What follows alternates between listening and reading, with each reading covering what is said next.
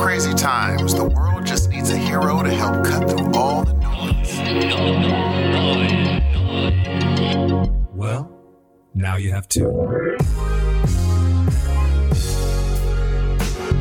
Good morning, good evening, good afternoon, and happy Thanksgiving. Ladies and gentlemen, you are listening to the Heroes of Noise podcast. I'm one half of this amazing dynamic duo. My name is Steve. Greetings, salutations, happy Black Friday. Though you probably won't get this on Friday. That's where we're recording right now. Hope you guys are all out shopping and spending your money, wasting that shit, because, you know, no one's going to appreciate it. Let's face it, Steve, right? These little shit asses, they don't appreciate what you get them. They just want the next gift, right? How are we starting off so far? I'm a bitter son of a bitch this morning. I see that, man. What is going on with you all of a sudden? No, I'm joking. Hey, happy Thanksgiving, yeah, man. brother, you too. Hope you had a good one. I did. Tell us what did you do, man? What was the Ramirez Thanksgiving like? Well, to be honest with you, I don't think I could tell you that because I wasn't with the Ramirez side of the family last night.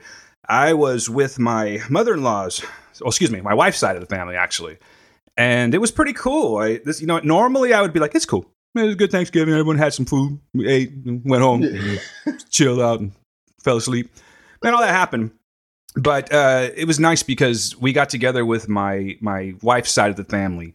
And it was pretty cool. I know I already said that, but what was so cool about it was that once my father-in-law passed, which was about 5 years ago, the family kind of broke apart. Not like because of drama or anything. Kind of.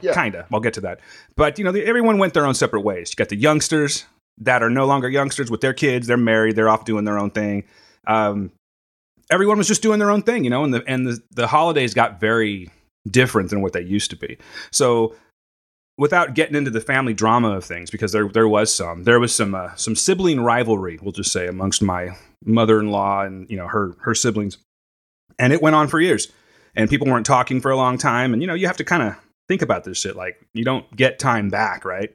You can't buy your time back. You got to make every second count. So exactly, they all kind of put their heads together and decided, let's squash this shit and let's all have a big Thanksgiving again. So for the first time in like 5 years, everybody was back together again at my wife's uncle's house.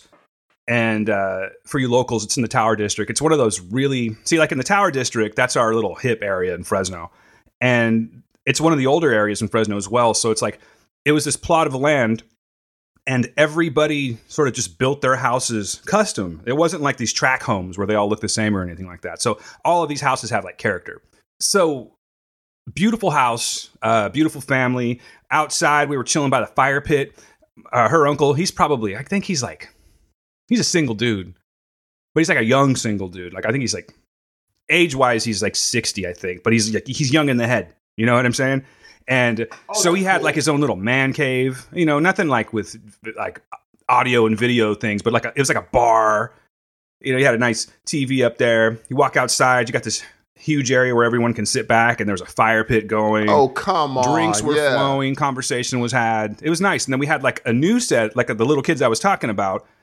I hadn't seen them forever. Last time I saw them, they were just in, how like, hey, what's up, everybody? I'm just going to park my kid right here while we have fun because the kid's just sleeping. Oh, for sure. Kid's just going to sleep in his car seat the whole time. That's the last time I saw these kids. And now there was Jack and Margot, the cutest damn little kids you ever seen, little hipster looking kids, man. And they were funny. And it was great to have that atmosphere again, man. About, like my kids were the little ones the last time we did this. Wow. So it was really nice, man. My son didn't get to make it because he is recovering from the flu. But other than that... that I did not know. I didn't want his sickly ass over there anyway, man, making everybody sick and everything. Jeez Louise, and that's a rough... Like I said, I my first flu was last year, and I don't wish... Your first flu was last year? Yes. I don't know what is up with you, Hudson. I mean, that's a good thing. I'm glad that you've lived a healthy life, but you just say shit that I've never heard anyone say before. I'm 40 years old, and my first flu... I'm like, oh, your first flu, was it bad? Did you stay home from school? No, G, I just stayed home from work. It was like... It's freaking How long did you have the flu? But I had it for... Okay, I went to work for the first 2 days I had it. And I was like, I feel weak, man. I don't know what's going on. I started getting a headache. And then the third day, my body was like, oh, we're not doing this today. Like, we're not doing this. So for the first time in 8 years, I called in sick. And they were just like, even my supervisor was like, are you okay? because this is not a call we get. I'm like, no, I have the flu. And they're like, oh, no. They're like, yeah, you're going to be out for a minute then. And I was out for 2 days. And then I went back on Thursday. Please don't take this as a personal attack, because I promise you I'm not going to start the show like this. Yes.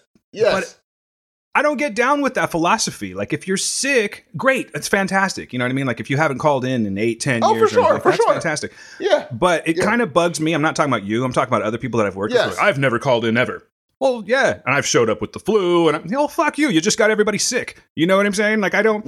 It's a terrible. No. What you're saying right now, I wish someone would have told me years ago, where it's like, dude, you can't take that you can't take it with you. B, you're totally replaceable. And C, it doesn't make a difference in the long run. There is no trophy you get. Right. Yeah, it's a terrible, but it's an American industrialized thought process. You work. That is how you think of things. But I don't think we should. I think it's going to be like, look, if you sick, take the day off, because no one's going to be like, this guy right here. No, if you get in trouble, they're going to treat you just like you always called in sick. They're going to treat you just like the person who calls in sick every other week. You're both in troubles. My philosophy is, if you're sick, you're sick.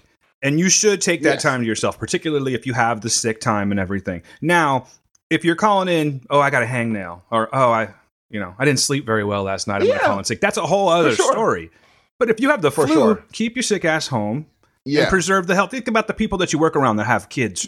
You just gave them the flu. Congratulations. I have never felt so good to have such a little progress. Like, those 2 days, I didn't eat anything. I wasn't nauseous or anything, but my body was like, I'm not hungry. I just want to lay down. And I had a headache.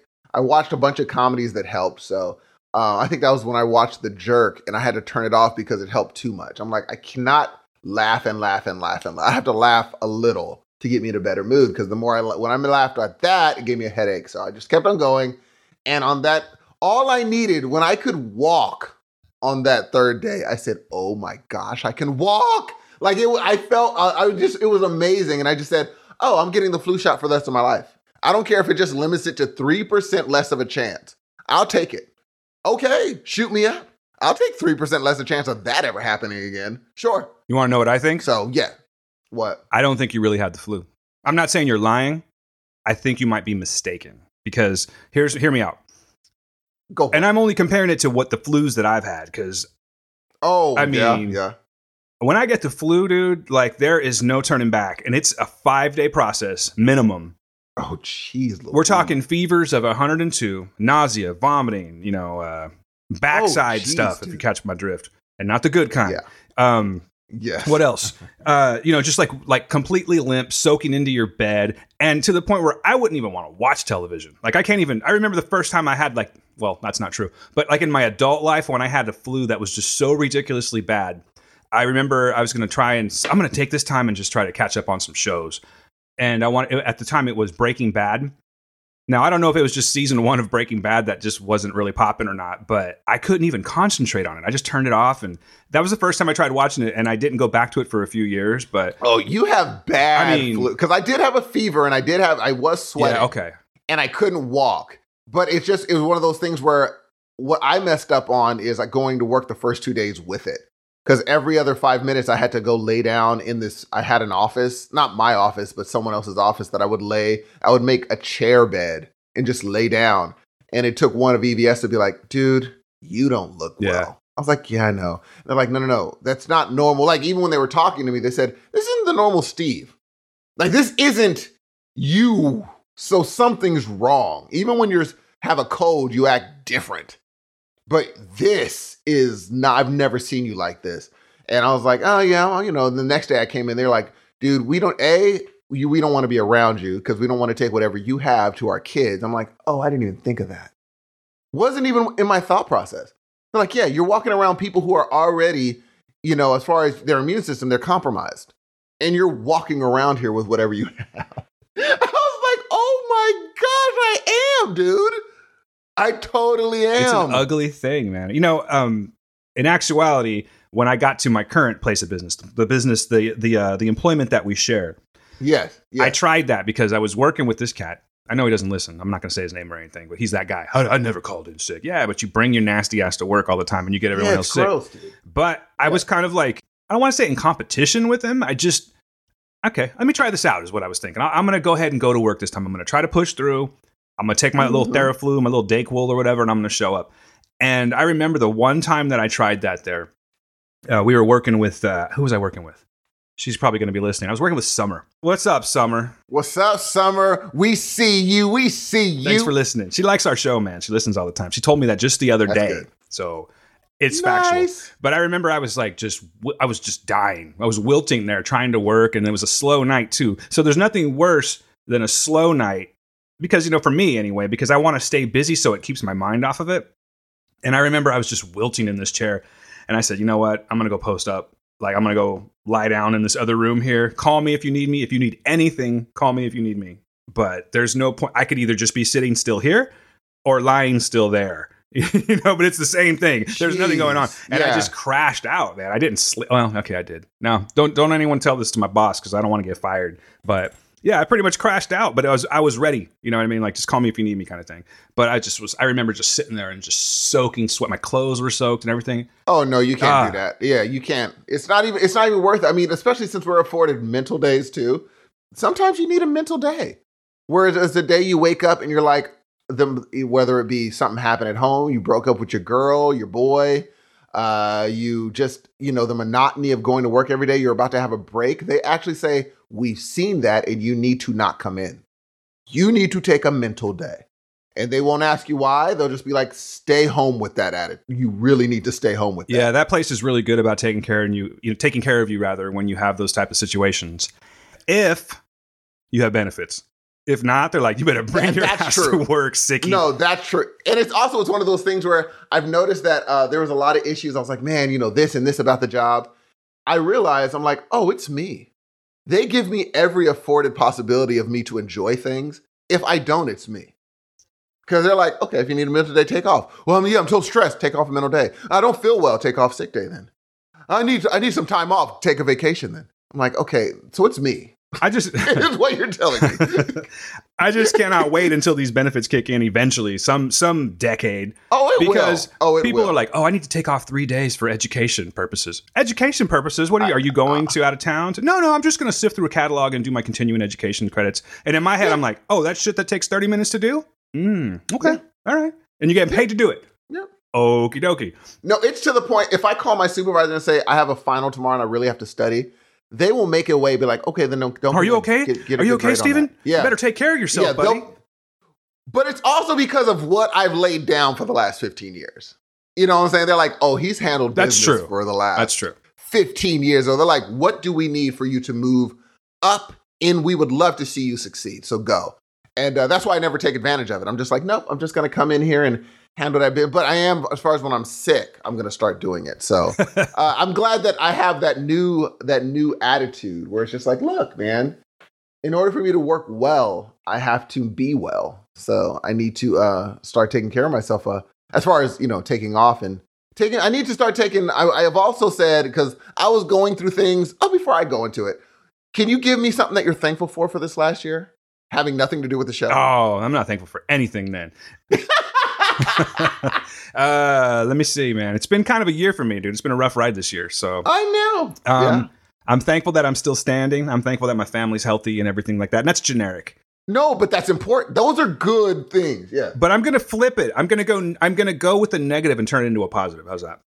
Oh, snap. Okay. Regardless of losing my full-time job and losing my benefits and all of that, I'm actually thankful that I lost that job because it has given me so much time, not so much time. It's given me a lot of time to just like change my perspective on things. And I've sort of flipped the script on how I'm like, I have a new attitude myself, I guess what I'm saying. And by the way, I think I need to do a Patti LaBelle drop because you say new attitude a lot and there's no reason why I should. You know what I mean? Patti LaBelle. I got a new attitude. Yeah, sure. I got to do that because I bet you like 30% of the people don't even know what the fuck we're talking about. But you'll see. We'll get it there. We need that drop. I've gained perspective. And, like I said, working at that very brief stint at that other job, it showed me that I don't have to just like grasp onto the first thing. grasp rather onto the first thing that comes around because it made me miserable.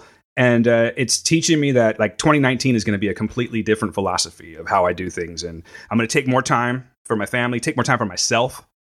And I want to, put it into the show and everything. So yeah, I mean, that's really it. I'm thankful for life, man. And I'm thankful to not be at that piece of shit job that I used to be at, my full-time gig, where you're not appreciated whatsoever.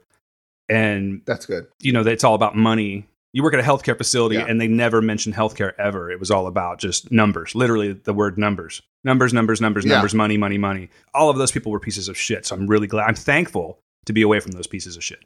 Seriously. And I don't even mean it in a bitter way. Like I wish I could drop in audio onto the show of some of the conversations that I've had behind closed doors in a management position where the manager is laughing at people's woes.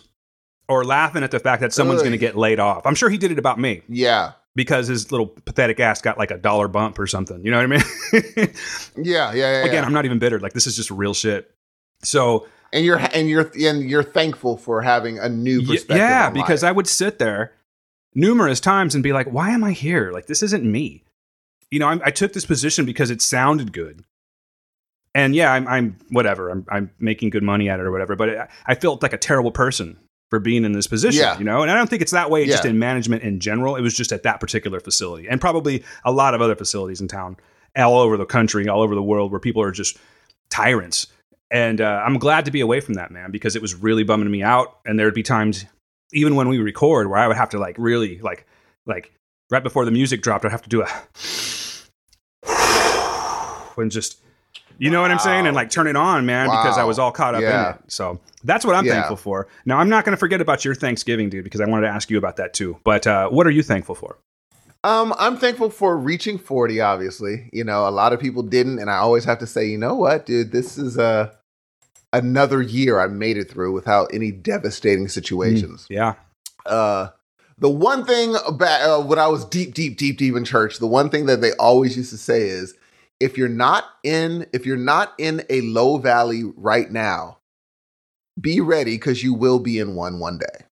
Just brace yourself, because it's going to happen. And I'll always take that away. So I'm just like, every day that it's not that, I'm happy, because I know everyone's going to have ups and downs, but even the downs you could actually see. But this whole year has been a year of good stuff happening. I mean, and maybe there were a few valleys, but that's how good this last year was, is that I don't remember the valleys. I just don't remember them, because they seemed big at the time.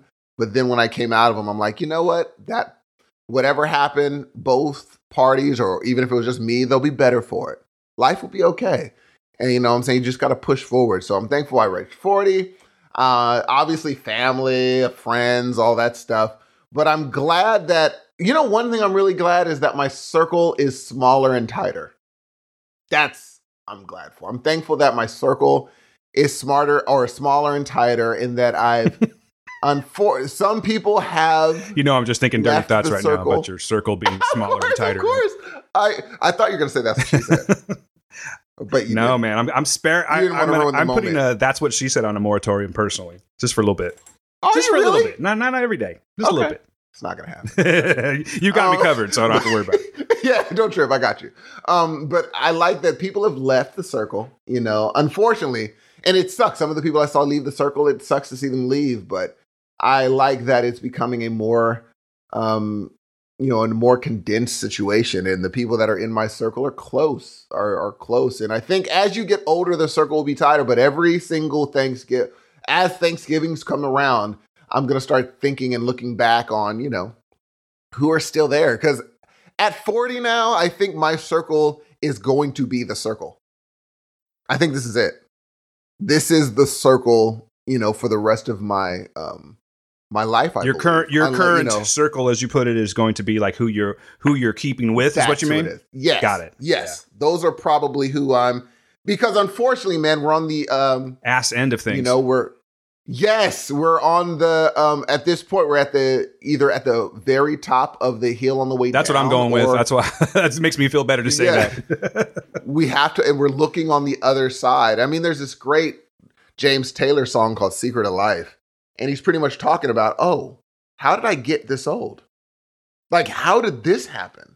But he's like, the secret of life is enjoying the passage of time. And he's just like, you just have to be like, hey, you just enjoy the ride. You know what I'm saying? And talking about, because you look back, you're like, I'm 40 or I'm 45 or I'm 46. When did this happen?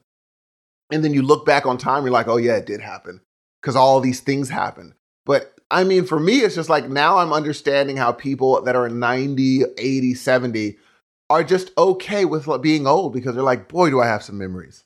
Like when you just look back on, wow, what a life I led. So I know that, I am just thankful for, again, my circle getting a lot smaller, and that I reached 40 and, other than family, friends, all that stuff.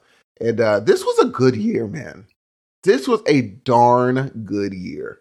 Hey, don't take this as I'm just throwing this out and trying to make a joke out of it or anything. But there's one thing I'm thankful for, bro. I'm being dead serious about this, okay?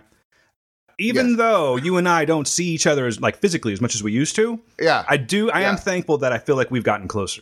You know what I mean? Like we totally have gone from, and we've been this way for a while actually, but we've gone from the hey, even though we do this every week, what you watching or what are you reading or whatever. Yeah. Like we talk real shit now, and that's something that just kind of started up over the last year or so, particularly with Heroes of Noise. Oh, there's no question. Well, the thing is, if something happened, you would like if something happened to me. You were on the list of people my mom would call. It would be like, look, we're kind of keeping this on the, whatever. But just, Steve, you were on the list for him to let you know this stuff. That's much appreciated, dude. Yeah, because you're just in my circle. I'm like, this is my groove. And if I'm going through something, I don't really talk to a bunch of people. You're going to be the one that I'm just like, okay. Because I see you as a person that if anyone in my life has been through something that I've been through, I'll be like, I bet you Dan went through that. And especially kid stuff. Like when my son's going to college, I'm going to have a million questions because you're going to be like, oh yeah. Like you make me feel good about, I'm like, when is he going to start doing this? And you're like, oh yeah, good luck on that. That's not a thing that's going to happen. You're going to have to make it happen. You're going to have to make him do that. I'm like, when do they naturally start doing that? Yeah, that doesn't just kick in naturally. And I thought it just, for instance, when I was just like, when is he going to want to get his license? You're the one that said, oh, I'm going to tell you this right now. You're going to have to make that happen because you carting him around is very comfortable. You're going to have to make that. And you were totally right. I think I was right when it comes to our kids. But I still think there are those kids that are super driven that just want it. Like my daughter, for instance. She's 15. She just wants it. Like I let her try, I took her out and kind of drove around, or she drove around in a parking lot. Like she's good. She's solid. She's ready to rock it. But my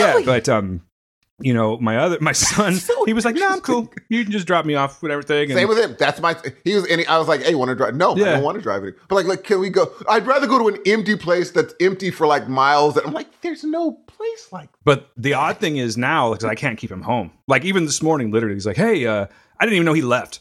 Because I woke up at 4:30 this morning, dude. And from a crazy ass dream that I wish I could explain because I have been having the weirdest dreams lately, but that's besides the point. I woke up in the 4:30 in the morning, and of course I went on Twitter, and there's this big orange prick already starting to do his thing, and I'm like, you know what? I'm gonna just drop it right now because I want to go back to sleep. We got to bring fire today, so I wanted to be ready. Yes, but I couldn't sleep, so I said, okay. And by the way, I'm a cheap date, and what I mean by that is if I take like 2 Benadryl, I am jacked up. I've always been very sensitive to medication, so I took one. I took 1 Benadryl. I said I'll just sleep for like maybe 2 hours, and then like 4 hours later I wake up. But I get a call from him. He's like, hey, you want something? You want some breakfast or something? I'm like, what are you here? What are you talking about? He's like, no, I've been out for a while. I said, oh, no, I'm good. I'm like, good, man, thanks. And he's like, okay. And then he comes back. He's like, are you sure you don't want anything? Because I can go get it right now if you want. I said, I'm just going to make some coffee. I can go down to Starbucks for you if you want. He just wants to be in the car all the time. That is really cool. Yeah, he's working. If he's not working, he's driving around, So it's weird how it just suddenly kicks in. But for a while, he was terrified, literally terrified of driving that car. He did not want to do it. And it's just weird. It'll kick in like a, like changing gears or something. That is so. Now, is he an 8-hour working or does he do part-time? He does 8 hours. Oh, you mean like a full-time versus a part-time job? No, I'm saying like, does he do 8-hour shifts? Yeah, he'll do 8-hour shifts. Those are the worst, dude. I got to give that kid props, man. He does. Yeah, no, he went to work on Wednesday night. They called him to say, hey, would you like to work? We're shorthanded. He was sick. He was that kid. Like he had the flu. Yeah. And he said, all right, I'll go in. But he was hurting bad. He had us all loaded up on Theraflu and everything. And Goes in, does his job, and he was going to work yesterday as well, but he was really sick yesterday. Today he's obviously feeling better because he's out driving around. But they said, listen, you did us a favor, so go ahead and take Thanksgiving off. Someone will work it for you. We got it covered. Someone probably just probably just wanted the overtime. You know what I mean? That the holiday is dope, pay. G. But he's not a full-time thing. He's like a part-time, but he loves it. He worked at a grocery store and he's killing it, man. He's got that personality for that where he can just, charm the old ladies as he's walking them out to the car. Of course. He's a charming young lad. Trying to get a tip, and he can't get tips because it's a, for lack of a better word, it's a no-no, Oh, I didn't know that. Yeah, I didn't know that either, but what they don't know won't hurt them, Steve. You know what I mean? Yeah, no. It's funny. Speaking of things I would thankful for, I did come up with a Steve pet peeve this week. Ooh, please do. Oh, okay, go ahead. No, first do the contact information. Well, I know, but because we're never because we're like 27 minutes. And I promise I'll come back. I promise I'll come back to it though afterwards. All right. I just because we already did our thankfuls. I feel bad because so I don't want to switch gears. I don't want to be like thankful now. No, first we'll do the contact. Then I'm going to take y'all down a notch because all y'all do this. And I need to tell y'all to chill. What I like about this show is that we are loosely formatted. Like we do our thing every week. But yes, people that have been listening religiously know that we're going to get to it eventually. And we're not. It's like, why are they talking so much this time? We always just go on and on. I feel bad. I'm just going to put it out there. I feel bad that I didn't ask you how your Thanksgiving was. Oh, I'll tell you for sure. It's the same as yours. Oh, that was a lovely story, Steve. No, it was chilling with family, friends. You know what's funny though? Michael Bruno, what's up? So Mike, my brother was like, what's up with the podcast? I was like, man. I was like, we're gonna get it to you tomorrow. He was just like, where's the podcast? I was like, I didn't think that. I was like, and also Johnny Bucks hit us up. I saw that on Facebook. That Superman gift was funny, man. Freaking Johnny Bucks cracked me up. Johnny Bucks sending what's funny? He sent us a picture of him in a tux. That is a dashing young man. Yeah, he's dashing when he wants to. We should give some accolades to Groove Zoo. Yeah. Now, you guys, let's talk about Groove Zoo for a second. Particularly if you're overseas in the UK area, Groove Zoo is like your top wedding band. Now that sounds crazy. You think of like American wedding bands and you think like wedding singer immediately. But these guys got their shit going on. They got full stage show. They got the floors that light up and shit and smoke, and they're like very, very talented musicians. And they got a lead singer. And they tour. They got two, actually. They have two lead singers. Do they really? Oh, Brother Man. Yeah. And then of course the other one. The other one. But no, seriously, like if you guys are in the UK area and you're looking to get hitched up, you already booed up, but you're ready to get hitched up, call Groove Zoo. For the first time. You can use them both times you do it. So what are you trying to say? Are you correcting me? Are you trying to do some shit and make me seem stupid? No, I'm just saying you can, for both times you get married, you can use them both times. Yeah, if you get married most 3 times. First one's not going to stick. Probably. Nah, well, these days, probably not. But exactly. Hire Groove Zoo. Check them out. I wish I had their URL on hand, but I don't because we just started talking about it. But Johnny Bucks, killing it. And I wanted to congratulate you, even though they were nominated for Best Wedding Band in the UK, I think it is. Again, I'm sort of winging this one. And unfortunately, they did not get that. But you know what? I'm calling bullshit. I didn't even hear the other band. But you know what? I don't see their ads everywhere. I don't see them putting out videos and making music videos and just all this exposure. So, not at all. Ladies and gentlemen, I can't tell you enough. Hire Groove Zoo, please. For sure. And if you're not, I would hire them just for fun.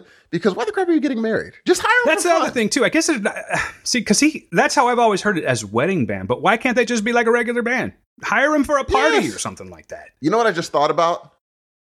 You have a wedding band and you also wear a wedding band. How crazy is that?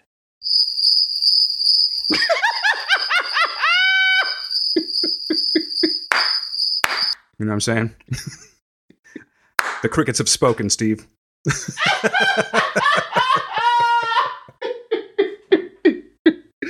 Do our contact information, bro. I'm done. All right. I think I'm gonna check out for the rest of the done? show. And hey, y'all, peep out how he does this awesome pause at the perfect time. Man, you gotta stop saying that. You're throwing me off every week you say that. You really are. Like I didn't even. I know it's now a thing, but it wasn't supposed to be a thing. You jack me up every single time. Just let it. Gee, I've noticed. I have noticed. Just let it flow, Steve. Things have to be natural. No, G. It's a gift you have, though. It's kind of weird. I got a couple of gifts. One's a little bit lower. Oh, you know what I'm saying? All right, here we go. Oh. See, I didn't like that one either. Hold on, I'll do it to myself. Yeah, that was weak. We'll come back to it. Dick jokes are going to be good in just the next few minutes, but not right now. All right.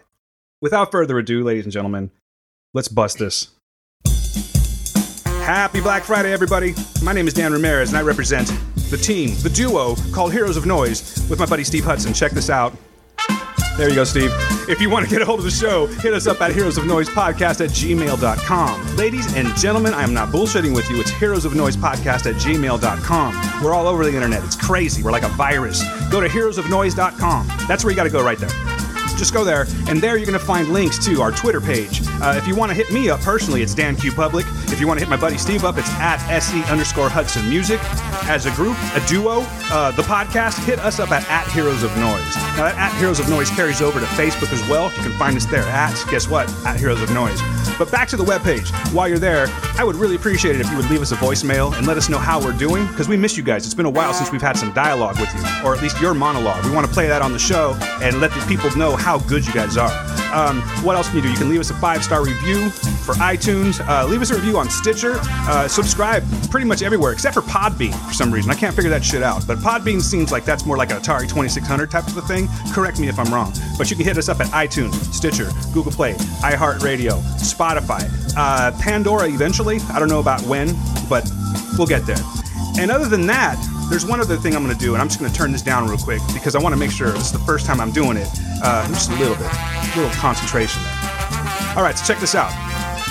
We are now what you call Amazon affiliates, okay, from the Amazon affiliate program through the podcast. So if you're looking to do some holiday shopping, do us a favor, all right? It's going to help us out. Go to heroesofnoise.com. Click on the Amazon affiliate link. It's just an Amazon link. It sounds fancy, but it's just an Amazon link. And just do us a favor and make your purchases through that portal. Now, it's not going to be any more expensive to you. Listen to that. Hold on. Okay, I was off one. All right, so check this out. I was trying to be serious about this. Go to Amazon through our webpage. And what this is for, this is brand new to us here, because we get tired of... we don't really like to say, hey, go onto our PayPal and give us money, because, and I don't want to talk about it too much because it's going to take down the show. But what you do is you go to Amazon through our webpage and you just make your regular purchases, and it just gives us a little bump. Okay, helps us pay for things like the RSS feed, what we call Libsyn, the web page, things like that. We don't want to trouble you too much, so why not do that? It makes it very easily. Wouldn't you agree, Steve? It makes it pretty easy, right? Absolutely. And it's no cost to you. You're just doing us a favor because we're here for you every week, and you love us, and we love you. That's it. So, see, I probably could have done that all the way through the music, but you're fucking me up with that whole gap thing. Gee, I did not, G. Now, so listen. People, I feel wired on coffee today, man. Was that okay? I see. Of course, it was perfect. Right. Good. I love every single one of y'all. Every single one of the people that listen, I love you. I love everybody. However, there's one thing that y'all have to chill with doing. And it happened to me this week. Oddly enough, it happened to me this week, and it really got me to thinking for about 3 hours off and on about how annoying this is. So I've done something annoying? You didn't do it. Oh, okay. People do it. But I'm sure you've done it. I've probably done it. So here's a normal thing. Hey, Steve, hey, you should come out to drinks with us. And I say, you know what? No, I'm not going to go. And what do they inevitably say? Oh, what's your problem? You're not a friend? Why not? Oh, why not? Why not? Okay. I'm not 4 years old. Why do I have to give you a reason why I'm not going to go? Because there's no good reason you're going to accept as a good enough reason. Nothing, unless I say I'm sick. But the best reason and the most honest reason is the worst reason for you. I'd rather chill at home. I don't want to hang out with you. That's going to be offensive. Exactly. I want to chill tonight. That is the honest reason. So what do you go with? But the worst reason to give you. Exactly. No, I mean, seriously, what do you tell them? I'm just like, I make up something. So you lie. But see, yes. But see, what it should be is you don't ask. It's none of your business why I don't want to go. It should just be no, unless I was 4 years old. Then you could ask me why I'm not going. Or if I had... Like, who asks 4 years old out for drinks, But you're treating me like a child. I now. understand. Why don't you want to go? Because the thing is, if I had small children, I get it. That's why you would ask saying, oh, do you need a baby? It's a wonderful trump card, dude. that. It really is to have small kids and be like, it's just the kids. It gets you out of everything. And if you ask me saying, oh, do you need babysitting? Well, that makes sense of why, because you're thinking, oh, maybe they need babysitting. But you cannot say, why not? Why not? Why do you need to know that? Just know that they said, no, I'm not going to go. And let it go. People, the why not has to go. If you ask somebody out somewhere and they say no, walk. Don't say, oh, why not? Because there's no good answer they can give you. And trust me, any answer they do give you is going to be either a lie or they're going to give you information that they didn't want to give you in the first place. Oh, well, I have the runs. They didn't want to say that. I've got the hot shits. Sorry. Exactly. They don't want to say this. So you're making them give you information because otherwise they would have been like, no, I have something else to do. No, I have the kids. No, they would have literally volunteered that information. So people, will you please chill with the why nots? If you ask somebody to go somewhere, the end. If they say no, done. Now I'm going to give you the flip side though, man, just so you're aware, because I don't know how often this comes up, but as someone that did frequent being in social situations where we were going out and having drinks and things like that, the last 4 years of my life, that's all kind of been gone just because of how much work I was doing, right? So I'll just warn you that if you continue to say, no, that's okay, I can't do it, they eventually stop asking, period. I feel like a hermit these days because I've lost a lot of my, I wouldn't say I've lost them, but they've stopped including me in things because I don't go anywhere anymore. And when I'm home and I used to be like, well, I'm home. Let's go out. Let's go do something. A lot of times it is. I just want to chill now. And so they won't ask you anymore. So just be aware of that. You know what? The people that are going to ask are normally out of my circle. So I will be okay with that. Your tight circle? Yes. Very. Yes. Your tight, what'd you say? Your tight grooved circle, I think is what you said. My grooved. Yeah, man. I'm like, for you, like you'll say, if you ask me, hey, you should go. Yeah, I know you're probably, here's how Dan asked me. I don't know if you're up for it or I know you're probably busy, but would you want to go get some drinks or something like that? That's what you'll say. And I will offer you the reason why. And I'll be honest with Dan. Dan, I will not lie. I'll be like, I'm freaking comfortable right now. I'm chilling. And if Dan really wants me to go, he'll be like, oh, come on, I think this is a good idea. Okay, well then I'll go. But if I don't offer that information, don't you'll just be honest and say I'm not into that. You've said that before too. Like I was asking you for, next week, Jim Brewer, comedian Jim Brewer's coming to town. Yeah, doing a little meet and greet. Exactly. I like Jim Brewer. He's not my favorite, but he's a hell of a storyteller. I was like, Steve, you want to come out with Gail and I go see Jim Brewer? He's like, nah, son, I don't even like Jim Brewer. And that's honest. So, I appreciate that. And I'm always honest with that because Dan doesn't take offense. And if Dan takes offense, he'll tell me you know what, dude, he'll have a talk with me if he but I go, like with Dan, I'm going to go probably if I'm not doing anything because I know what it's going to mean to hang out with Dan. Some people, I don't know what it's going to mean to hang out with them. I know that it could either go one way or it can go the other way. Did they drink too much? Are we going to play? Dude, I was asked to play beer pong. Is that an insult to you? Well, I'm not like 12.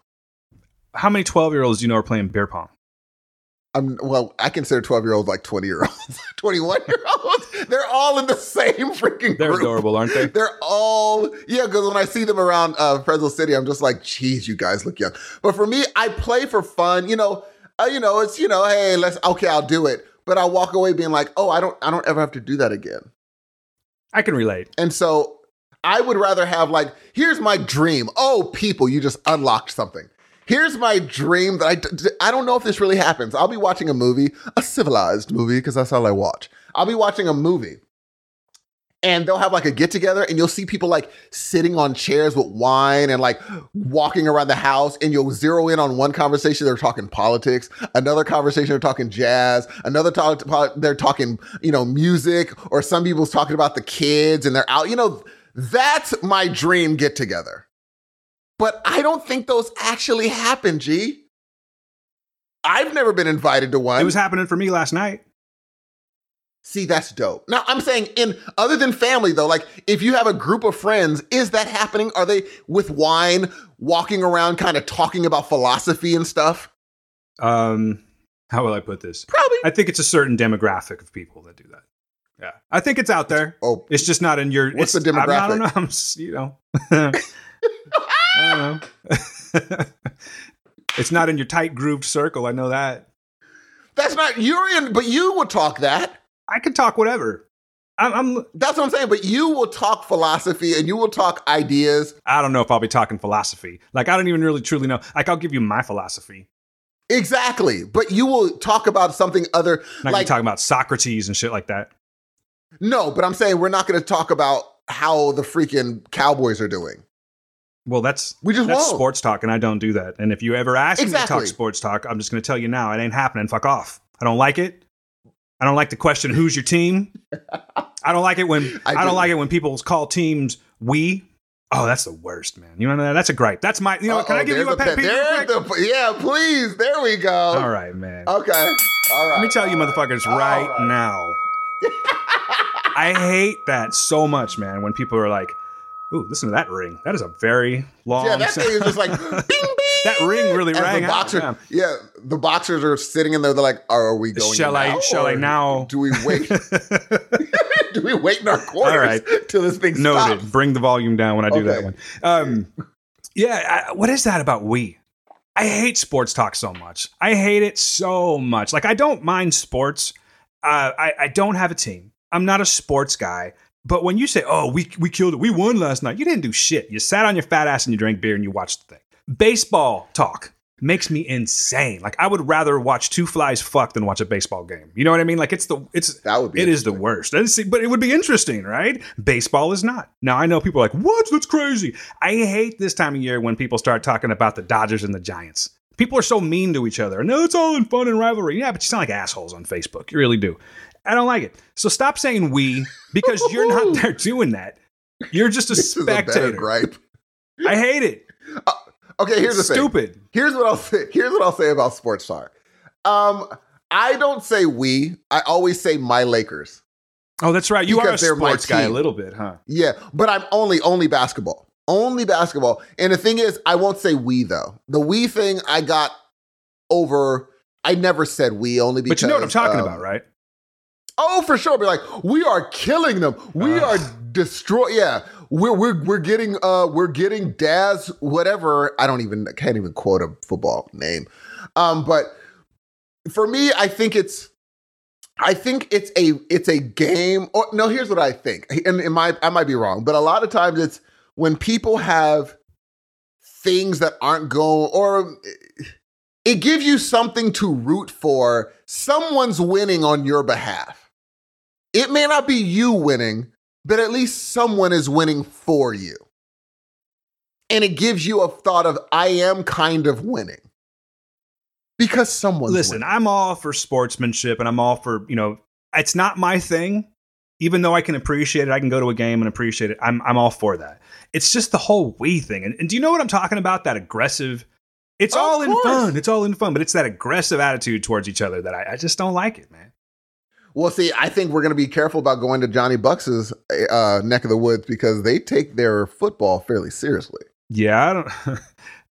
I'll just be like, Johnny, dress me up. Dress me up. Yeah, tell me what to say and I'll say it. Just nudge me when I'm supposed to say that shit. But also, one thing I don't understand there's two. Well, other than what's that thing that they kind of broom in front of it? They hit the thing on the ice and curling. They broom. Yeah, that's one of them. But curling, baseball, and hockey, I never will understand the fascination. You know what? I'm going to take that back for a second. I actually enjoy hockey. Hockey's fun. You know why? Because people throw down on the ice. But once in a great while. I used to go. There was this team. I don't even think they're around anymore. It used to be called the Fresno Falcons. Do you remember that? I think they are. I thought it was the Monsters now. But anyway, I used to go to these all the time as a kid. They would throw down all the time. Like, it was expected. And there was rivalries amongst the teams. I don't remember any of these, but there was this one guy. I can't remember his name, but every time that dude came around, because my dad used to take me to hockey all the time, people just hated that guy. It was almost like wrestling, but real. You know, and these dudes would Yeah. throw down. I enjoy that. I think that's pretty cool. Not the violence. Yeah, okay, you know, it is the violence, actually. I think hockey is not. I'll say it's not for a certain demographic. Go ahead and say it. Go ahead, you racist bastard. Say it. Go ahead. It's not for a certain. I'll walk into the stadium and be like, "Oh, there's a lot of red hats here. I got to get out." I think you're off. I think you're off on that one. Oh, I think you're off damn! base. That's not true. I am I'm totally just going to on say base. what you're trying not to say. Do you think that black people don't like hockey? I know black people don't like hockey. Are you speaking for all black people? Have you really stepped up to that podium? Most black people don't like hockey. It's just not our I thing. need to see numbers, man. You've said it a couple it's times. okay. You've used that "we" a couple times. Here's You've what I'll used tell "we." you. Hockey Like sports. is. Here's the thing. Hockey is, if you're going to compare black folks that like basketball, black folks that like football, to black people that like hockey, I would say more black folks like golf than hockey. And tennis. I will go tennis too. Tennis than hockey. Maybe black Americans. And that is definitely our demographic now. Black Americans, I think, is what you're getting at, bro. But I think if you had like black Canadians, they get down for their hockey. I'm not buying it. First of all, Black Canadians is a strong word. It's a great band name. I think, okay, you know what? Since we got the time, I'm gonna say that there are not a lot of representations of black folks in Canada. If we're not talking about, we do have Drake, kind of, in a way, sorta.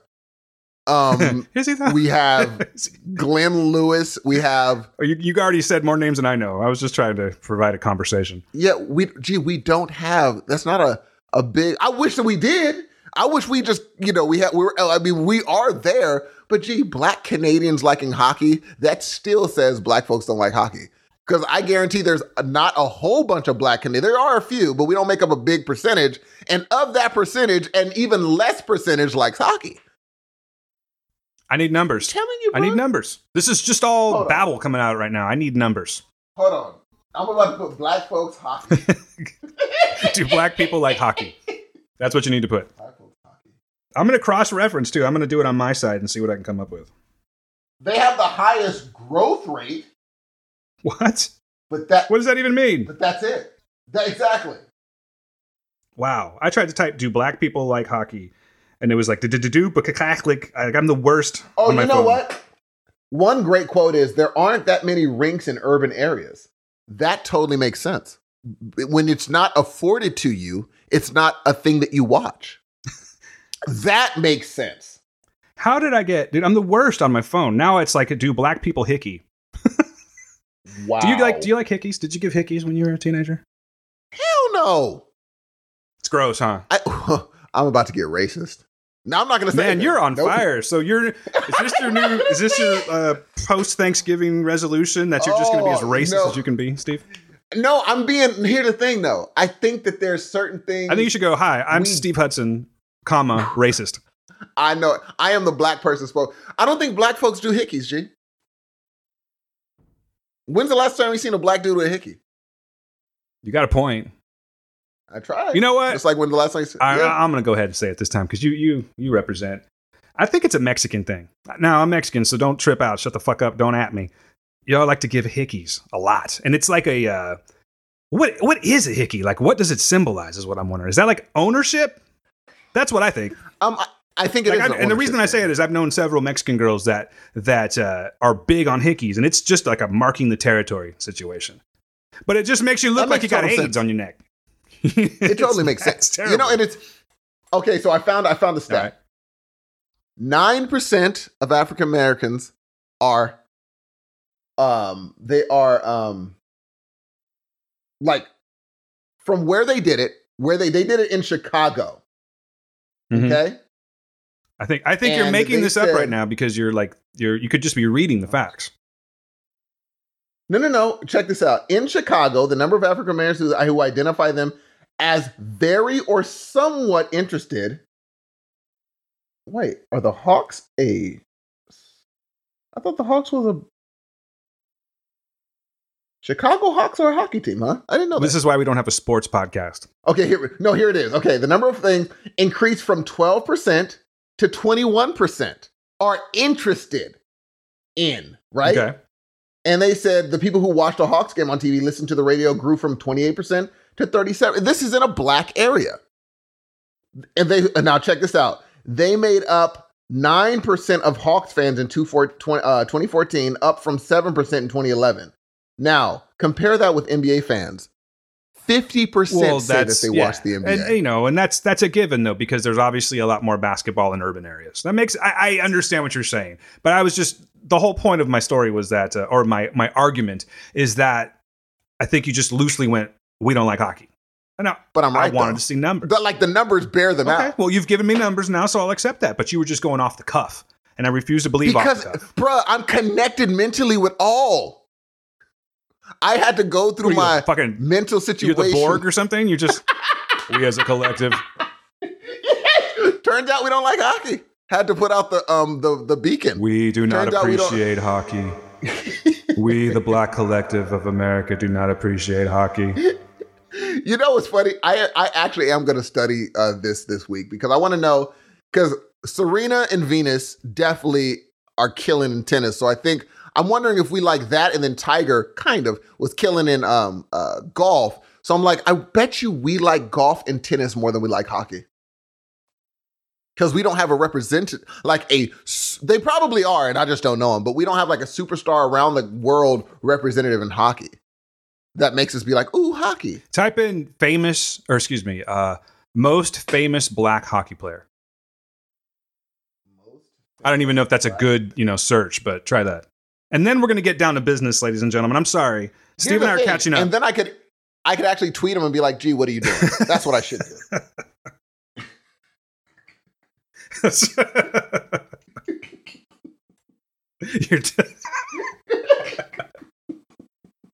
Fucking Steve. It says Dustin. What? Dustin Byfuglian. That's a black name? That's what I said. I think he's from another country. You ain't slick. Dustin Byfuglian. Right, okay, Jerome. He was born. Now we're getting close. Now we're getting better. There we go. Jerome Iginla Grant Fuhr. Wow. Oh, he was 1962. They had to go that far back. Gee. I don't want to play hockey. Get in there and play hockey, but I don't want to. Your last name, you can't play basketball. Wayne, we have a few. So apparently the most famous one is Grant Fuhr. That is not a black name. Am I right? Wait a minute. He was inducted into the Hockey Hall of Fame in 2003. Wow. With 5 Stanley Cups. You know what, Doug? Maybe you got to go back to the drawing board on this one, Steve. Never mind. I don't see any other Hall of Famers. Dang it. Let's change that. We have one.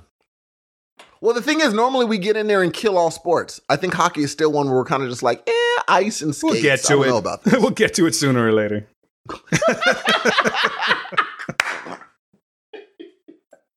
I guarantee the first black folks that walk onto the curling court, they're gonna be like, "Dang, they even playing this?" Like, all right, we gotta figure out another sport. We're gonna do well in hockey. I think we're gonna do. I think 2019 is your year. Maybe I should try. Maybe I should try hockey. Why not? You do backflips and shit. You podcast. You juggle. You sing. You play piano. You're kind of a quadruple threat, I guess you could say. You do all kinds of shit. So why not try hockey? Did I tell you I took up calligraphy? Shut up. You didn't take up calligraphy. I bought a fountain pen. Yeah. You told me about the fountain pen, but you didn't tell me that you've taken up calligraphy. So what are you going to do? You're going to send a fucking sparrow to somebody? No, what happens is they say if you take up something like that, when you write, you pay attention to what you're writing a lot more, and you start remembering what you're writing because you're focusing on what you're writing now. It makes a difference in your brain. It's not like you're just writing. You're actually focusing on what you're writing, making you think about what you're going to write. Are you going to get yourself a candle and melt the wax and then put a stamp on it? And I was thinking about it. I was thinking about getting that weird stamp thing that closes the envelope and starting everything with dearest whoever. Dearest Dan. Dearest Dan.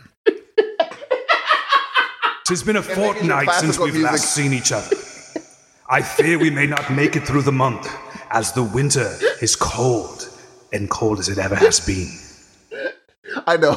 I Skyped Johnny Bucks, and Bucks was like, hey, what's up? I was like, yeah, I need you to do a voiceover for the letter I'm writing. He'll be like, wait, what? Be like, can you voice over my letter, please? It makes it sound a lot more professional. Come on. What was his? He hasn't said it for a while, because I haven't talked to Bucks for a while, but he used to hit us up with cheers. Hello, chaps. This is Johnny Bucks. I can't do Johnny Bucks. Johnny Bucks has a very stylish accent. He got a deep voice. He talks like he's got big balls. You know what I mean? Know what I'm saying? Oh. Johnny Bucks. Big ball Johnny Bucks. All right. We're going to get to it. But people, first of all, your pet peeve was a lot better than mine, dude. Yeah, but it kind of fell flat. You know why? Because I'm looking at our content of what we need to do. So I sort of cut it back. Or maybe I just lost my fight. I'm not sure. But it's a I good, don't like it. It was a good. I'm just telling you, I don't like it.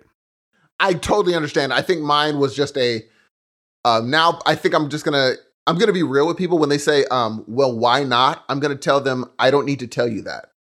I'm just going to be honest. What do I have to lose? I'm 40, G. I should be able to just say, I don't have to tell you that. Yeah, I'm a big, I subscribe to you get what you see. That's it. I'm sorry? In other words, I don't like what you're saying. I don't have to explain myself. This is me. You know me. You get what you see. What you see is what you get, is what I'm trying to say. I'm sorry. I fucked that all up. But what you see is what you get. This is me. I'm not Dan. It's not work Dan versus home Dan. Now it's just all kind of Dan, you know? You know what else is part of Dan? This third leg? Oh. TV. Oh! What have you been watching, my friend? And if you guys have pet peeves, please send in the pet peeves and the explanation for the pet peeve. You got to tell me when it happened to you and what is your solution. We can't just do pet peeves and then say, anyway, that's something I hate. Tell me in a perfect world, what would you do? What would you have done instead? What would you like people to do instead of this pet peeve? We need to make this world a better place. And the way we do that is solutions to your pet peeves. But I really want to hear your pet peeves because you might get me mad secondhand. Mad. And I'll be mad on your behalf at people who have done that. Steve's going to get all fired up. I will, dude. You know how I get fired up on behalf of people. So please send in your pet peeves. I would love to hear them. All right. So I'll get to what I'm talking about, man. I watched a movie, and I know you watched it too. This is a Netflix Blumhouse production, brother, and it is called Cam. Alice is an ambitious cam girl. She wakes up one day to discover she's been replaced on her show with an exact replica of herself. This movie was actually done, and I don't have the lady's name handy, but she was actually a sex worker. She actually did cam work, and she wrote this movie. So there's definitely going to be some. I've never watched Cam. I'm going to tell you right now, Cam girls, I should say. I'm no stranger to pornography. I'm a grown-ass man. I'm just letting you know. But cam work has never been my thing, so this is kind of new on me. But from what I understand, because she wrote this movie, there was a lot of genuineness to it. You know what I mean? Okay. So I'm curious, what's your take on Cam before I give mine? I think Cam was an interesting movie because what it's doing, the premise is very smart. The premise is very, very, it's a very unique premise. Because I didn't know what it was about. I preferred not to see it. So when I started watching it, I was like, "Oh, this is interesting." And then when the identical thing that's on the screen, I was like, "Oh, well, this just got interesting." Because I didn't know where it was going. And I think some people, if you have a chance, if you refer this movie, don't tell them where it's going because otherwise there's no shock to the twist. I don't even know why they put that in the description. Just have people watch the movie and be like, "Oh crap. That was a twist." I thought the twist was interesting, but the execution of the twist I did not like. But the thing is, the theme was high enough for me to like it, though. I'm like, oh, this is interesting. But the execution of it, and even the ending, it didn't work for me. But it was enough for me to watch the whole movie because I was just like, hey, this is, again, I had never heard of a storyline like this. I'm like, what would I do if I looked on a screen and saw me? Like, what would be the following things I do? But I think that it's not a script. It might be, I don't know, but the execution of it throughout, once it happens, it's good. But then the third act just falls apart. Everything falls apart in the third act. Because when she looks at herself, her reaction is exactly the reaction that I would have. It was so good and so genuine. But then it just falls, the third act, they don't know exactly how to actually stick the landing at all. And so by the end, I was like, oh man. Like, I was like, really? Yeah. Because it could have been really good. Yeah. But literally, I'm just like, I don't even know what happened. Like, I don't know why this worked for it to, like, at the end, I don't even know why the solution worked. I have no idea. I just was like, okay. But what I will say is Madeline Brewer was great.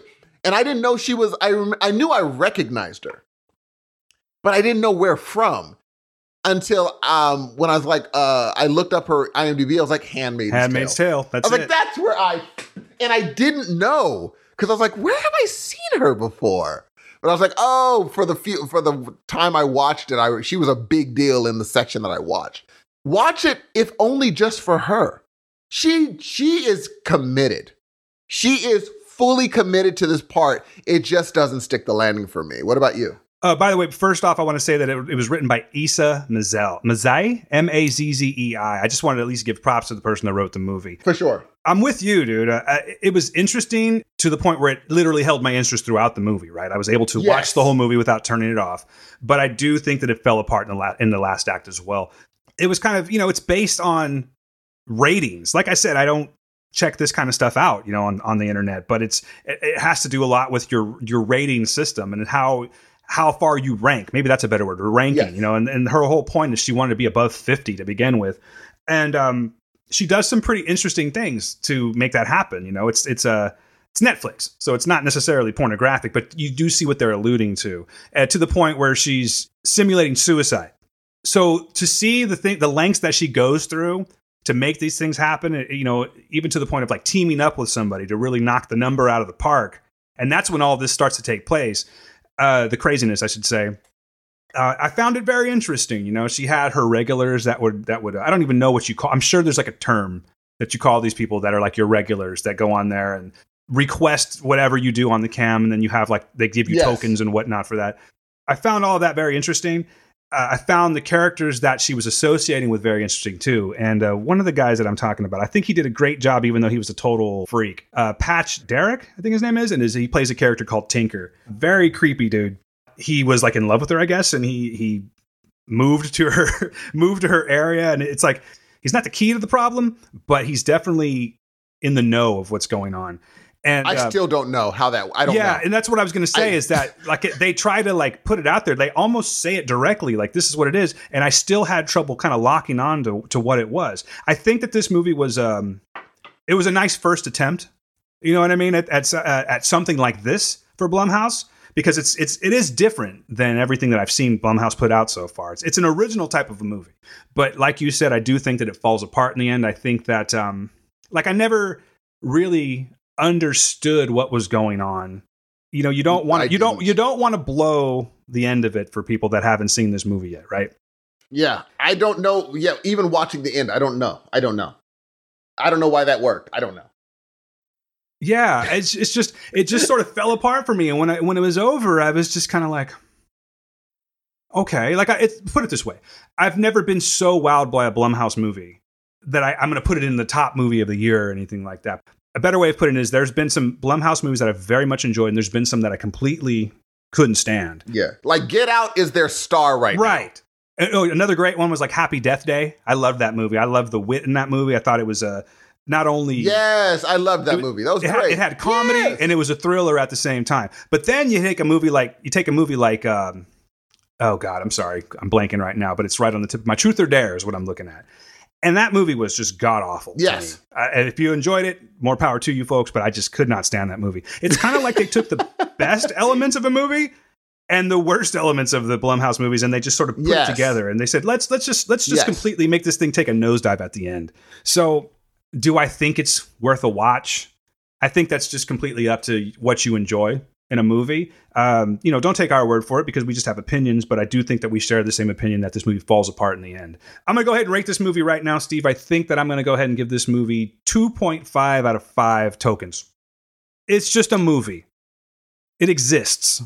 I will go there. That's my rating. Yeah, that's my rating. Yeah. You know what? I would say for me, 2.5 on the other way, though. I would say it's worth a watch only for the premise. The premise is more, and Brewer, it's worth it only for the premise.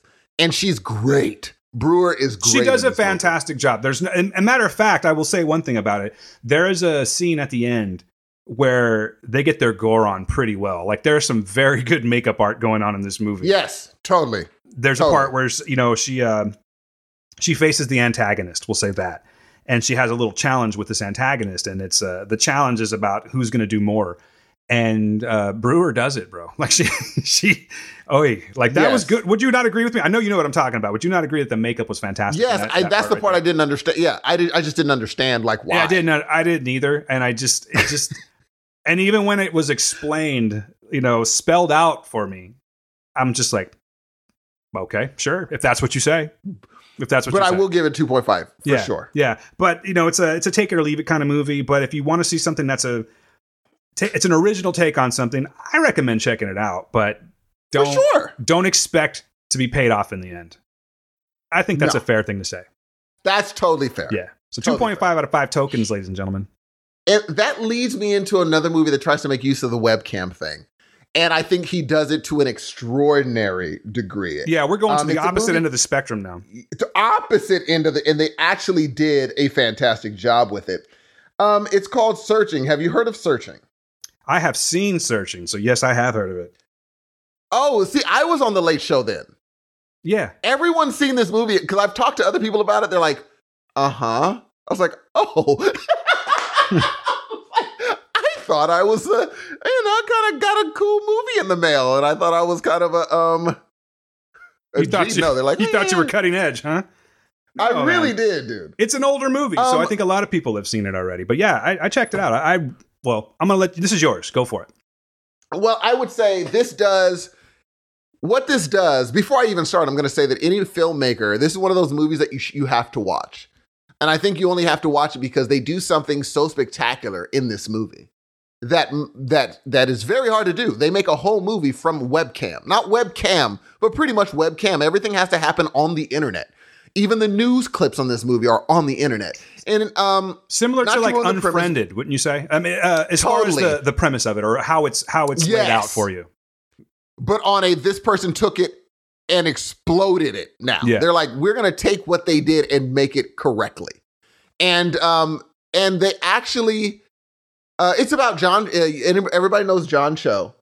And John Cho is a father of a daughter, and they're having conversations with each other online. And from this online conversation, he realizes that his daughter is missing. And that's all it is him going through what a father would go through in order to find his daughter. And they do it all from the viewpoint of online activities, which is in my brain, you can't do it. Because you just can't. Because you're like, well, then you're not having conversations with people. How do you have conversations with people? And then you realize, oh, there's FaceTime. Oh, you can also use hidden video. I mean, they do so many different things in this movie that are just absolutely brilliant. I would also say that this movie falls apart a little bit in the third act, but not to the degree of Cam. There are still things that happen at the end that you're just like, okay. But throughout the movie, the fact that John Cho is able to do a character, there are no glitzy cameras. He's literally using a GoPro and he's acting into the GoPro. That is hard. There's no one to bounce off of, except for a few times he's actually in another room with someone else. And I think that only happens twice in the movie. Everything else, he's acting to a camera. And a matter of fact, one of the Deborah Messing's in this movie, and they actually did their scenes at different times from each other. So they weren't even interacting really, which is incredible to me because I couldn't tell. I could not tell, but I think Searching is a great movie for creatives, movie makers, I would even say writers. who want to find out a different and very interesting way of telling a story. They even do this thing where you can tell what someone is thinking, or what someone is, oh, you know what, I shouldn't say that, because they type it and then they erase it. And I was like, well, that's a way to do that. I wouldn't have thought of doing that. Well, but it's a great, I thought, at the end of the movie, regardless of its little glitches at the end, I was like, now that's a movie. I really, really, really enjoyed this movie. And especially, they did a very Up thing in the first 5 minutes of this movie. It was like Up. They kind of took you through the life of certain characters in just a few minutes. And I'm not going to tell you how they did it, but when you watch it, they do this all on computer. And it's brilliant, in my opinion. What did you think? I'm right there with you, man. I don't necessarily think that it fell apart in the last act like the other one did. I think that this was just something that I really... See, I haven't seen Unfriended. So it puts a benchmark of where these kind of movies should be. I think that it was very well executed. I think that... I really just enjoyed the whole story. I loved John Cho's sense of desperation in this movie and how hard he went to try and make this happen. I love the way that it lays out and how you sort of find things out as the movie goes along. You know, you find out that he hasn't been getting the whole story. He's completely oblivious to what's really been going on in this movie. Which, as a parent, makes total sense. Right. Because we know only so much. Yeah. But it's not until you dig, because I'm sure if I dug into my son's life, I'd be like, I didn't know that. I didn't know that. I didn't know that. So it's very interesting. Yeah, I mean, there's just things that we as human beings don't tell everyone. You know, he had, and as a father particularly, he had to find this all out. And it wasn't anything too crazy, but it was just like she was living a life that he didn't even realize was going on. But yeah, I liked it. I honestly, when I saw the preview, I didn't think that it was going to be something that would truly work. Going back to when we went to Hollywood Horror Nights, I was trying to figure out why they would do an Unfriended maze. It really didn't make sense to me, and I still have yet to see that movie. But this was it just worked for me, like the entire thing. I'm not even the biggest John Cho fan. It took me a long time to get over his whole MILF thing, you know what I mean, from American Pie. Yeah. But he's turning out to be a fantastic actor. And he just pulls this one off all the way, man. I was highly entertained the entire time. I liked Deborah Messing's character. The way that everything turns out at the end was, I guess you could say, a little bit on the cliche side. If you really had to, like, they went to page 76 of horror movie endings, and they said, let's do that. But that was my problem. Yeah, but I don't think it was so bad that it was worth knocking. Just me personally. Oh, no. I think that it worked just fine for the type of movie that it actually was. So, yeah. So, you know, by all means, I do recommend going to check this movie out. I think it's highly entertaining. You don't have to go and check it out. Just rent it now because it's out of the theaters. It's been out of the theaters for a while. If you guys haven't caught on yet, this isn't the show where we're talking about every single new movie that's coming out. We watch things and we talk about them. And this is what we did. And yeah, so I highly recommend it, man. Are you ready for a rating system on this one? I'm going to do, since this mostly, because it happens, most of it is shot from the viewpoint of the most awesome computer ever made to mankind. I will give it, oh man, because I liked it. Make no mistake, I really like this movie. The ending didn't work for me. You know how I am with sticking the landing. Yeah. I'm going to give it, I'm going to give it 3 apples. Yeah, 3. 3 apples. Oh, gotcha. Okay. I think you're going like for max or something, but I understand what you're saying. Okay, 3 apples it is. I think I'm right along there with you, man. I'm going to go ahead and give it 3 apples. I don't like that, dude. I don't like that one. Can we call it MacBooks instead? 3 MacBooks. Who gives a shit, right? You really don't, yeah, for real. no one gives a shit. Steve's like, call it whatever the fuck you want. No one really cares. Yeah. It's fucking sure. 3 apples it is, man. 3 apples. Yeah. I'm right along with you. Because it's highly entertaining.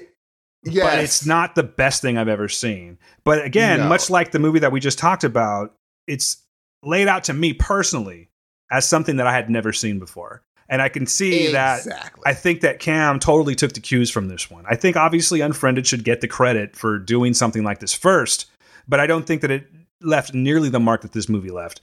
And of course, Cam just doesn't compare to this one. So as far as these type of movies go, this is the one. Oh, totally. And there were a few reaches. They had to reach where it's just like, would that ever happen? It doesn't matter. You have to suspend your disbelief. Just enjoy it. If you spend your because time you're like, okay, breaking down a movie that, like, while you're watching it, Thank this you. wouldn't happen, this wouldn't happen. What's the point of even watching the movie in the first and place? I never even did it. There is not one part where I said that wouldn't. The whole time I was like, I'm in. And like I said, the only glitch was a part where I'm like, hey, you should have. There could have been a super dark ending that should have happened. I think the super dark ending should have happened. Super dark. Go dark, man. This is real life. Yeah, I'll even agree with you on that too, man. Like with that, I have talked to a couple of people that are like, you never say what goes on in the movie. This isn't what we're trying to do. We're just trying to tell you, did we like it? Did we not like it? Should you check it out or shouldn't you? So if you want to find out what we're talking about, watch the damn movie. But I can see that too. I think that if I had my druthers, if I was the writing person if I wrote this movie, I think that I would have gone with the darker ending myself. Because, that's what these movies are. Yeah, everything shouldn't be a happy ending all the time. And I'm saying that as a father. Yeah. Yes. Oh, yeah, true. You know what I'm saying? Damn. Yeah. I'm trying to take my parental element out of this whole thing, and just as a viewer, I think that I agree with you that it should have gone dark. Yes. So yes, I would. The thing is, if it was on, here's the funny thing about this movie: I would never watch it again. Next up, this isn't anything that I have been watching. Oh, you know what? We're skipping Walking Dead. I've decided I'm not gonna talk about that. Oh, good, because I fucking hate that show. Because everybody that's watching it watches it. It's great now, but everyone that's gonna be watching it is gonna watch it. No one's gonna. If people dropped off, they're done with it. I mean, that's matter. The thing. I shouldn't judge it now because I haven't seen it in the last 2 seasons. But that show, it is incredible. It bored me so much that I just don't want to go back to it anymore. And I got to be honest with you, I cannot stand Carol. I can't. And I'm not even a big fan of Daryl, to be honest with you. It's just not my show. So as opposed to like bagging on it, because I know there are people out there that love it. I mean, they have freaking conventions about it. Well, there's a new showrunner. This woman named Angela Yang. She is a destruction zone. Like, she doesn't let things go like, there's a new bad guy. It gets killed within one episode. You're like, oh. She's like, yeah, we're not messing around. Either you're going to make it or you're not going to make it in the zombie apocalypse. Yeah. To be fair, to be fair, I've heard a lot of people say that exactly what you just said, that it's better now. Ooh. I hear, and again, I've lost track of the names, but I guess Rick Grimes' daughter is really good in it now. Oh, she's dude. And Michonne is... Anyway, let's go on. Let's move forward. But not a Walking Dead fan, okay. So, watch it or don't. Okay. I don't care. Now, this is something that I can't really talk too much about for a couple of different reasons, okay? First of all, I'm not a huge video game guy anymore. I used to like them, but when I started working, I just really lost... I just couldn't focus on these games, because if I get into a game, I am going to play the shit out of this thing, and I'll probably end up just ignoring everything around me. I try not to do that. That's a policy of mine. I try not to do that. That said, I just picked up Red Dead Redemption 2. And again, as someone that doesn't game a lot, I have fallen in love with this game. I've only got to play it a few times so far, man. And let me tell you what, as someone that doesn't play a lot, there is a learning curve with this one. Another thing I will say is I'm getting old, man, because I don't know if you've noticed this or not, or where you sit when you're playing a game. But why can't you have a setting where you can make the instructions a little bit bigger on the screen? Do you know what I'm talking about? Like when it's like, it'll tell you like press L2, press L, whatever, R1. I can't see that shit. I had to literally, dude, I'm serious. I had glasses on. I'm telling you the truth, man. I went to settings and I tried to you can change everything but that. So maybe I'm just saying, maybe my reviews is I'm just an old man now. That's what I'm trying to tell you guys. Yeah. I mean, but in my defense, I've been blind as a bat since the 4th grade. So that said, we're both blind. But to get, I'm not even going to go off on that because it's more of it felt like I was getting into Seinfeld territory or something like that. Red Dead Redemption 2, ladies and gentlemen, is fantastic. I found myself completely lost in this game. Not lost as in I don't know what I'm doing, but just the world kind of just disappeared around me, man. And it's got such a fantastic script. You know what? Let me talk about this a little bit real quick here. So I'm going to break this one down for you, or at least give you what this game's about. So America, 1899. The end of the Wild West era has begun as lawmen hunt down the last remaining outlaw gangs. Those who will not surrender or succumb are killed. After a robbery goes badly wrong in the western town of Blackwater, Arthur Morgan, that's the character in this game, and the Vanderlyn gang are forced to flee. With federal agents and the best bounty hunters in the nation massing on their hills, the gang must rob, steal, and fight their way across the rugged heartland of America in order to survive. As deepening internal divisions threaten to tear the gang apart, Arthur must make a choice between his own ideals and loyalty to the gang who raised him. from the creators of Grand Theft Auto 5, I was going to actually bring that up, and Red Dead Redemption. Red Dead Redemption 2 is an epic tale of life in America at the dawn of a modern age. Out now on PlayStation 4 and Xbox One systems, people. Go out and get it right now. It's so much fun, man. Now, what's cool, what I like about this game, did you ever play the first one, first of all? I played the zombie version. The zombie version. I heard that's cool. I did not play that one. I love how you can, it's almost a choose your own adventure at some point. Like, you have a storyline that you follow.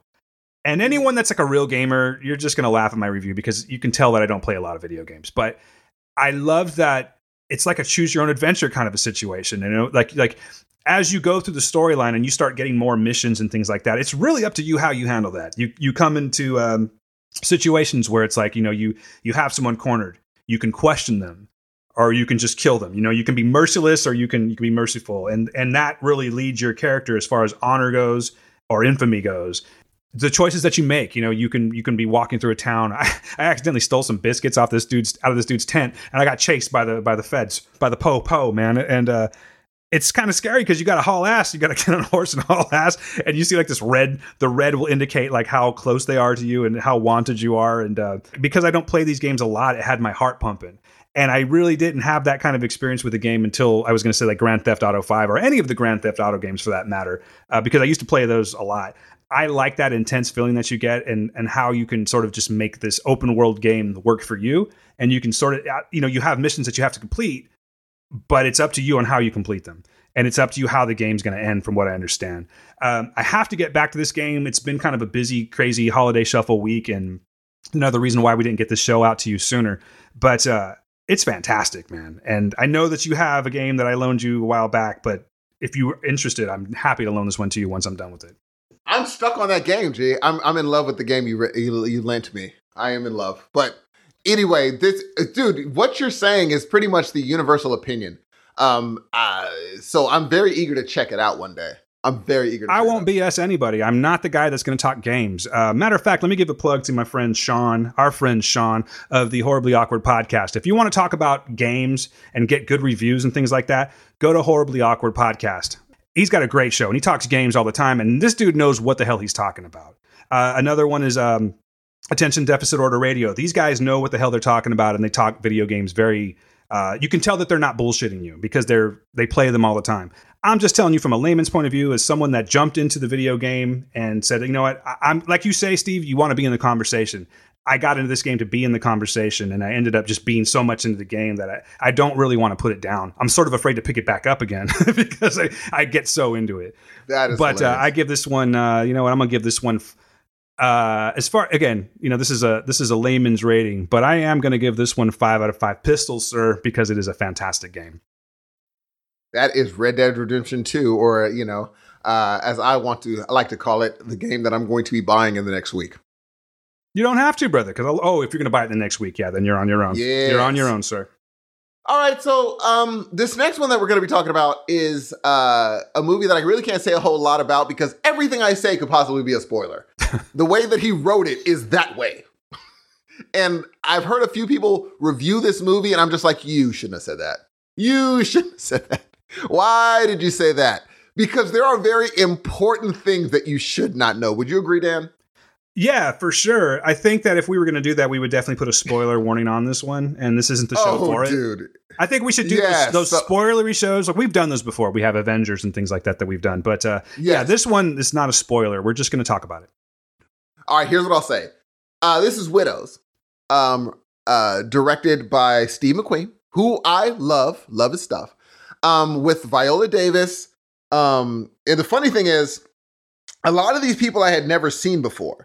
A few, not a lot. A few of them I have not seen before, but apparently I was the only one who had never seen a few of these people. But as we know, Viola Davis, Liam Neeson. I had never seen Elizabeth Debicki before. Other people have. I have never seen her. Obviously, Michelle Rodriguez, who's dope. And we're going to go Daniel Kaluuya, Colin Farrell, Cynthia Erivo, and my boy, Brian Tyree Henry. Now, this movie, you know the theme. The theme is... pretty much, these are widows. Their husbands or boyfriends or significant others were thieves. The thieves owe someone money. Now it falls to them. They have to put together some sort of plan to, a heist to steal this money back. This is a heist movie for sure. Yes. Now, that's not the big part of this movie, people. Before you go into this movie, know that the heist isn't the big part. The big part is the interpersonal drama that's happening between Colin Farrell, who is a politician, and Brian Tyree Henry, who is running against him. We're talking about Viola Davis and the rest of the women who are putting together this heist. Viola Davis and Brian Tyree Henry, Daniel Kaluuya, and it's a interpersonal thing with all these different people that are happening. The heist comes in later, but just much like Ocean's 11, the heist isn't the massive piece of this movie. The massive piece of this movie is what happens before and after the heist. The assembly because the heist team. Yes, exactly. I loved this movie only because I think that this showed that it didn't show people that already knew, but it really gave Viola Davis a chance to show that she could lead not only a movie, but a movie that consists of Liam Neeson, Robert Duvall, and Colin Farrell, and Daniel Kaluuya, and Brian Michael Henry or Tyree Henry. Like, we're talking about some actors. She is saying, no, I can still pull this movie along. I can move this movie and we can center this movie around me, even though the other people are in this movie. Now, don't get me wrong, Robert Duvall with his few scenes is amazing. We remember, that's Robert Duvall. That's why he's who he is. But I would say that this movie is such a good peek into what would happen if something like this does occur. If something in the underbellies of society happens like this, and these women have to get together, they did not pull any punches with how they would have to start getting along, regardless of how much they don't really vibe. They're like, we have a means to an end. The only reason I'm dealing with you is a means to an end, but we have to work together as a unit to make this thing happen. I loved it. I loved it more than I thought I'd have any business loving it, but I absolutely loved it. What did you think? So I'm right along with you. I think it is a fantastic cast. I think that it actually made me see a few people that I don't normally care for. Actually, not just a few. I'm just going to say one. I am not a fan of Michelle Rodriguez. And really never have been. I think that it's just a certain character that she plays over and over and over again that kind of turned me off from her. I'm not a fan of the Fast and Furious movies or anything like that. But I will say that I really enjoyed her performance in this movie. I don't think she's a standout, but I did enjoy her performance. And that's saying something for someone that does not care for Michelle Rodriguez. But yeah, the cast is phenomenal. I liked this movie a lot. I'm not sure I liked it as much as you did. The movie times out at I think it's like 2 hours and 9 minutes. And to me, it felt like it dragged a little bit, but when it hits hard. And I think that the standouts in this movie, definitely Daniel Kaluuya and also Elizabeth Debicki.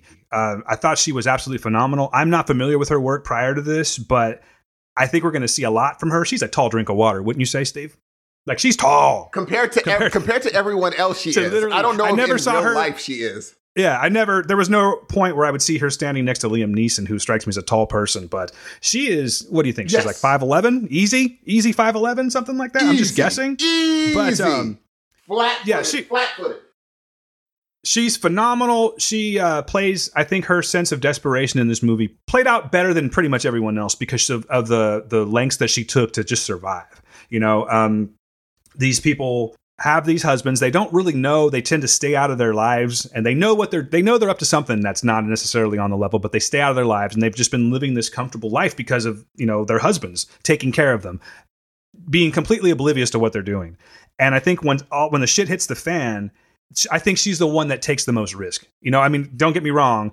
We have Veronica, played by Viola Davis, she has the most pressure because she's, the bad guys are cornering her. And she's the one that has to put this whole thing together. But for some reason, I really felt for Elizabeth Debicki's character, Alice, in this movie. And I think she was awesome. Now, as far as what I was saying about it runs a little bit long, I just think that there was just certain times where it dragged a little bit, particularly in the Colin Farrell situation. He plays Jack Mulligan. I don't know what it was, man. I think that...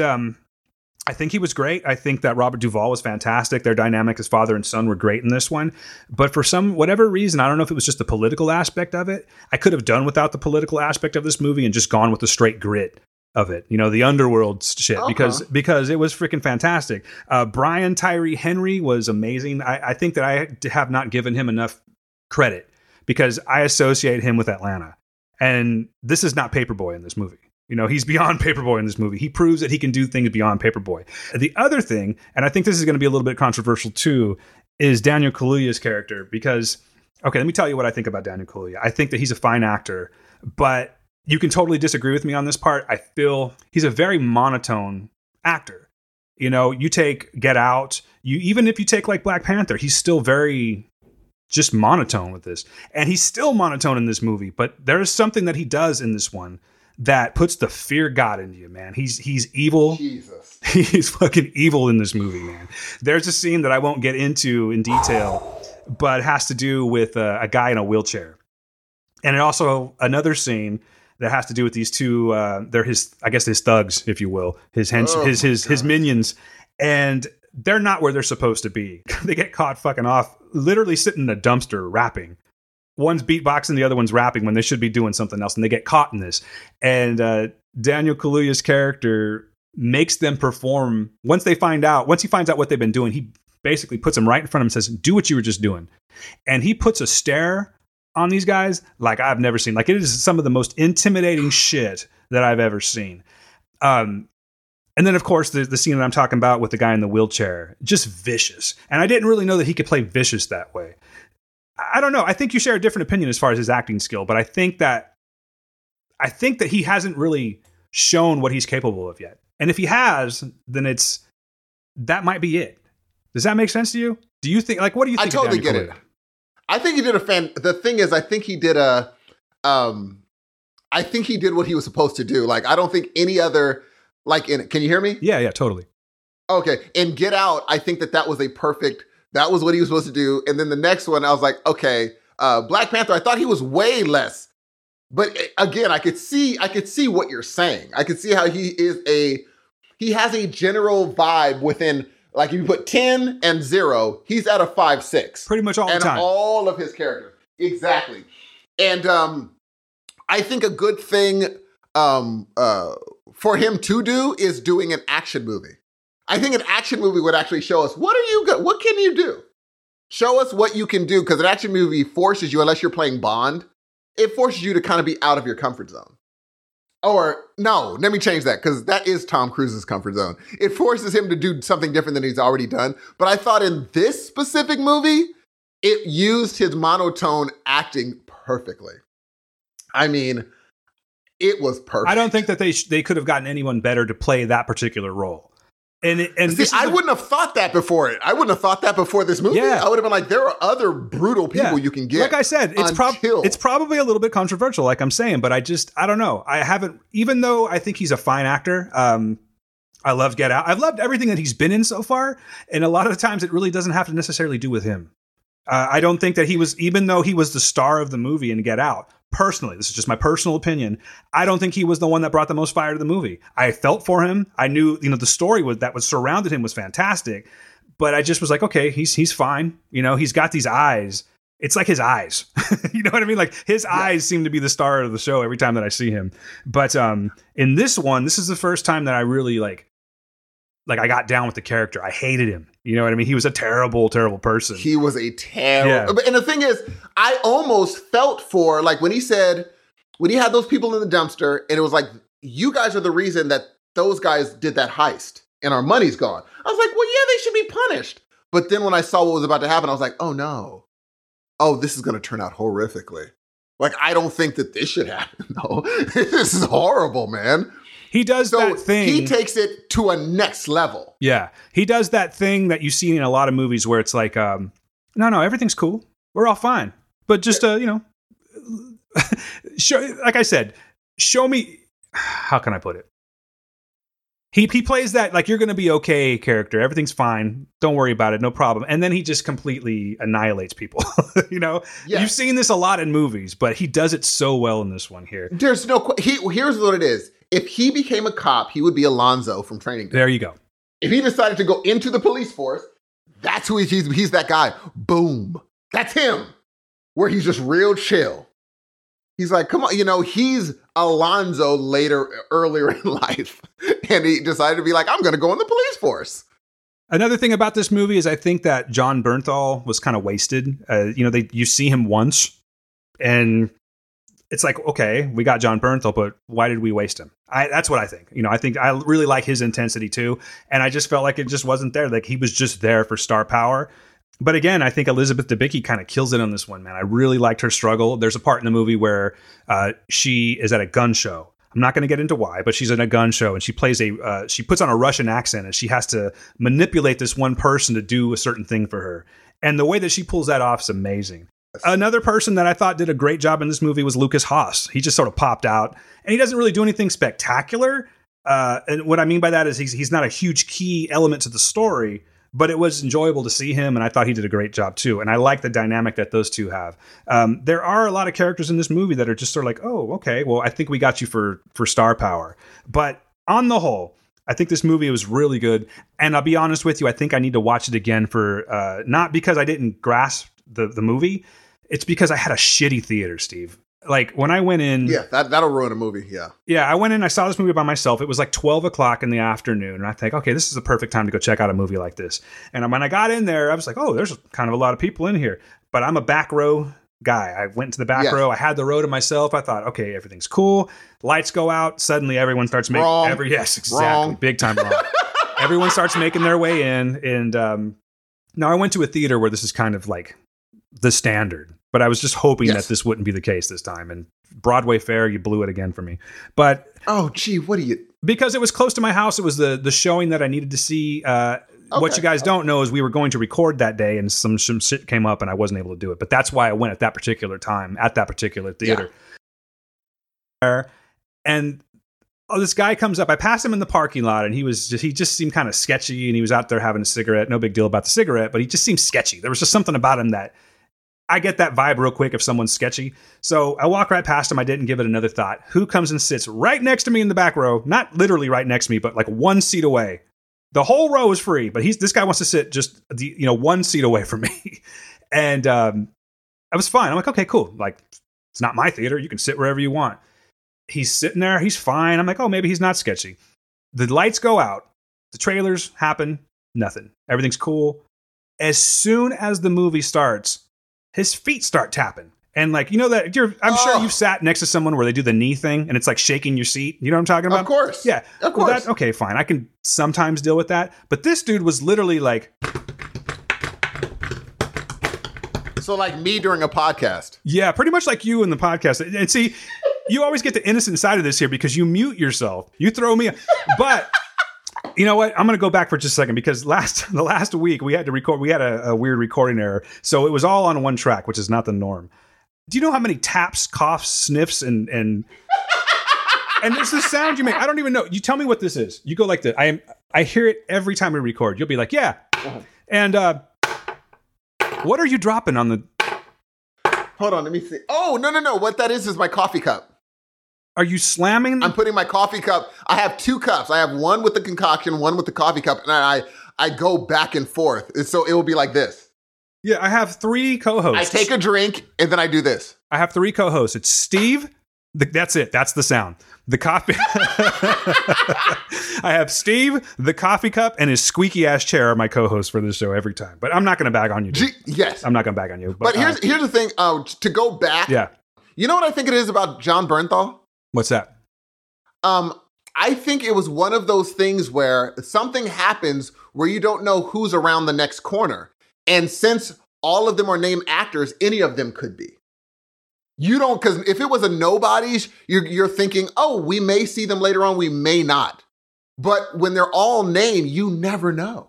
Because you're like, do you think they're around the next corner? Maybe one of them are. That's what I was always wondering. I was like, oh, no. That person's going to be back around. He didn't drive away and never coming back. He's going to come back for sure. And I think that's what he did. He's like, now you don't know who might do whatever. You never know. That's what I thought.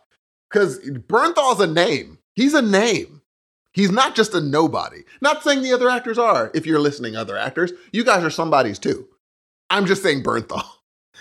I hear what you're saying, dude, but I just feel, for whatever reason, I just felt like he was a wasted character. I would have liked to have seen more from him, you know? But it is Totally what it is. The other thing about this movie, and I don't know how you feel about this part, I kind of saw the twist coming.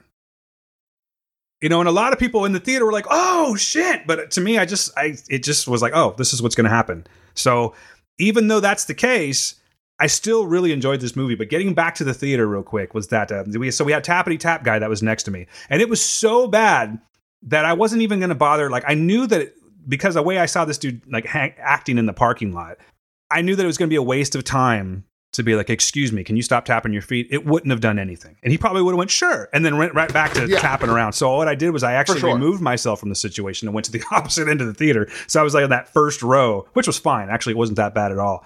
But I'm sitting there and I'm trying to watch this movie. And I had this old couple behind me, elderly couple, I should say. And it was the guy every few seconds. What did he say? What did he say? And then the wife he said this, explaining it to him. So it really took me out of the movie. So I feel like I should watch it again and I think I'll get a better sense of how much I really liked this movie. That said, I think it's fine. I think that people should watch this. And you're right, man. Viola Davis just fucking smashes it in this movie. She smashes it in this movie. And she does prove that she's a fantastic lead. Yeah, it's over. Especially since Fences, I should not be shocked at all at what she can do anymore. It's over. Oh, man. You're going to have to help me on there. Hold on. Let me try and find her name real quick because I am not giving props to someone who I thought was really, really, really good in this movie. I know who you're What is her name? Because she will kick your ass. What is her name? I mean yours. Get out of here. She kick your ass too. What is her name? You are out of your daggone mind, G. Cynthia Erivo. Yep, that's the one. I know she was in Bad Times at the El Royale. She was in Step that came out in 2017. She was in Harriet that's coming out. Well, she is going to be in Harriet that comes out in 2019. She's a force to be reckoned with. Like, I don't really have that much familiarity with her, but that is a specimen of a woman right there. And I'm not saying, oh, she's gorgeous or anything. I'm just talking about she's a physically fit beast of a woman, man. And I loved her character. I loved how when shit goes down and she's getting recruited for this and she goes face to face with Viola Davis and Viola Davis is trying to like punk her. And she's like, no, you don't talk to me like that. You know, I think she was a huge part of this movie that made it really pop for me, particularly in the heist situation. And totally. Yeah, I think that, she sort of went under the radar when they were promoting people for this movie. But quite honestly, she was probably one of my favorite characters. It was, and the thing is, Steve McQueen's so smart because I knew when she walked in, the way Viola talked to the other women is not a way you're going to talk to her. I knew as soon as she walked in, I said, she carries herself that way. Not going to go well. Yes. And, when she started getting all crazy, Cynthia was just like,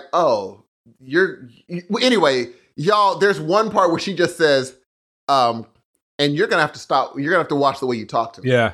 That was the most realist. You're going to have to watch how you talk to me that I'm just like, bro, that wasn't even let me act this out. It was like, oh, she said this before. Yeah. And it's like for real. I love it. And it was like one of the only times out of that particular set of characters where Viola had to step back and be like, oh, exactly. Okay, I will stop talking to you that way. Yeah. Like I'm not, because that's the thing. She had to put herself in a position where she's the leader of this team, but she's not a villain. Yes. She's not a thug. She's not a mastermind. She just had to do this. She's not from that life. Because, she's not from that life. She removed herself so much from that, but she was forced to do this, and she had 1 month to get her shit together. She had to take on this character. Bingo. And Michelle, being from that life, she smelled it on Cynthia. Yeah.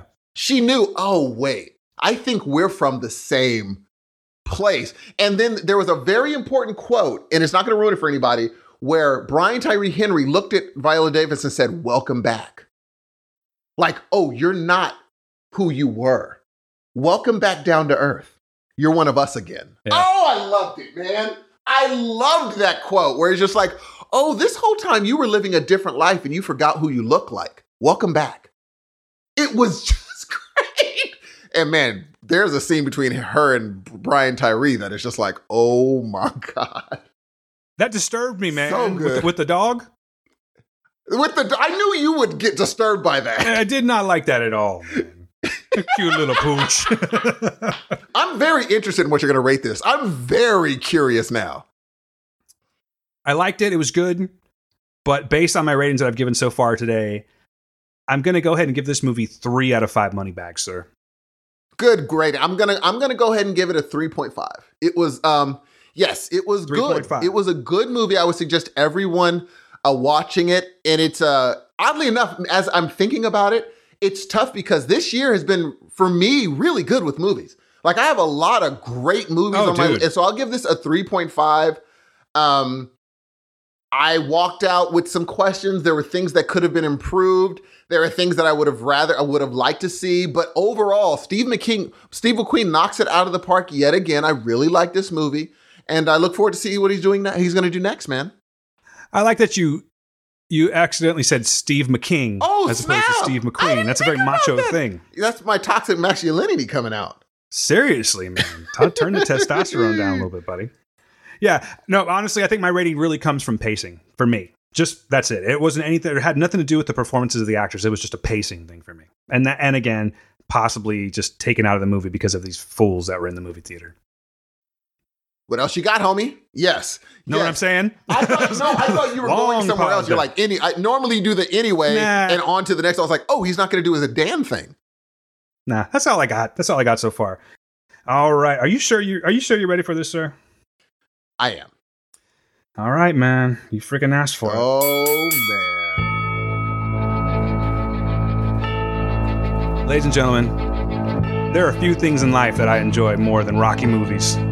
The Rocky saga there's Star Wars, and then there's Rocky. For me, I like my Harry Potter, but that's not going to compare to these two. But let's talk the Rocky franchise.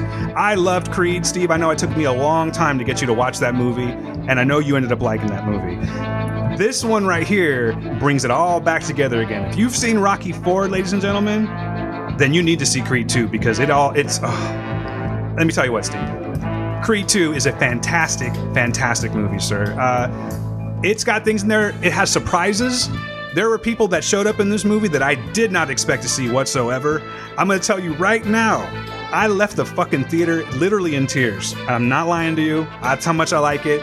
What I liked about this movie is that when Coogler really stepped it up, and when you have Rocky movies, there, especially in the 80s, you had a lot of over-the-top battle. You know what I mean? Like, there was just shit that would not truly be allowed in boxing. But the dynamic and what Sylvester Stallone was able to do with Rocky, it worked for me. Maybe it was the time. Maybe it was because I was a kid, and particularly with Rocky 4, we were dealing with, we still kind of like not real great with Russia at the time, and things were a little bit scary. And that movie brought it all together, man. And it as Rocky said, he said, "If I could change, and you could change, everybody could change." It's fucking fantastic, man. Now we got, dude. This movie was fucking fantastic. You take the character of Adonis Creed, who is now at the top of his game. He lost the first battle in Creed 1, but when he comes back, well, if you haven't seen Creed 1, that's on you. But Creed 2, he comes back, he's on top now, right? And we bring back the characters of the Dragos, man. Even Ivan Drago and his son, Victor Drago, who, by the way, is phenomenal. Let me look this up real quick, because I haven't memorized this guy's name yet, but I'm going to give him credit, because he was awesome in it. Isn't that Florian or something? I was trying to say, I already had it up there. It's Florian Montaño, I think it is. He plays Victor Drago, son of Ivan Drago. You can also know him as Florian Big Nasty Montaño. Listen to this. Hold up. Oh, man. You can't get down with Bill Conti, dude. It's too much. But all right, let's talk about this real quick. Let me turn this down. All right, ladies and gentlemen, let me give you my real deal thing now. I was kind of like trying to, follow the music a little bit. This movie, when I went into it, I've been so excited about seeing Creed 2 since I found out it was going to come out. And when I found out that the Dragos were involved, this is just something that I have been waiting to see for 33 years. As a friend of mine put it, it's the sequel that I didn't know I wanted, but absolutely needed. And what I liked about it is when you leave Rocky 4, he's not always going to win. You know what I mean? But he wins in this one here. And what happens is, after the fact, this is 30 years later, Ivan Drago has now been shunned by Russia. He's been made a disgrace because he lost against Rocky. He lost it all. He lost his wife. He lost everything. And what he's done for this whole time, while Rocky's just been living this life, and Rocky's kind of already given up boxing. He opened up a restaurant. He opened up Adrian's restaurant. We lost Paulie already. We lost Adrian just because of old age and everything. And Rocky's been on his own. He's been training Adonis Creed. And Adonis is doing very well now. So when Adonis hits champion again, this is the time for him to actually, when I mean is Ivan Drago, it's time for him to like make his move.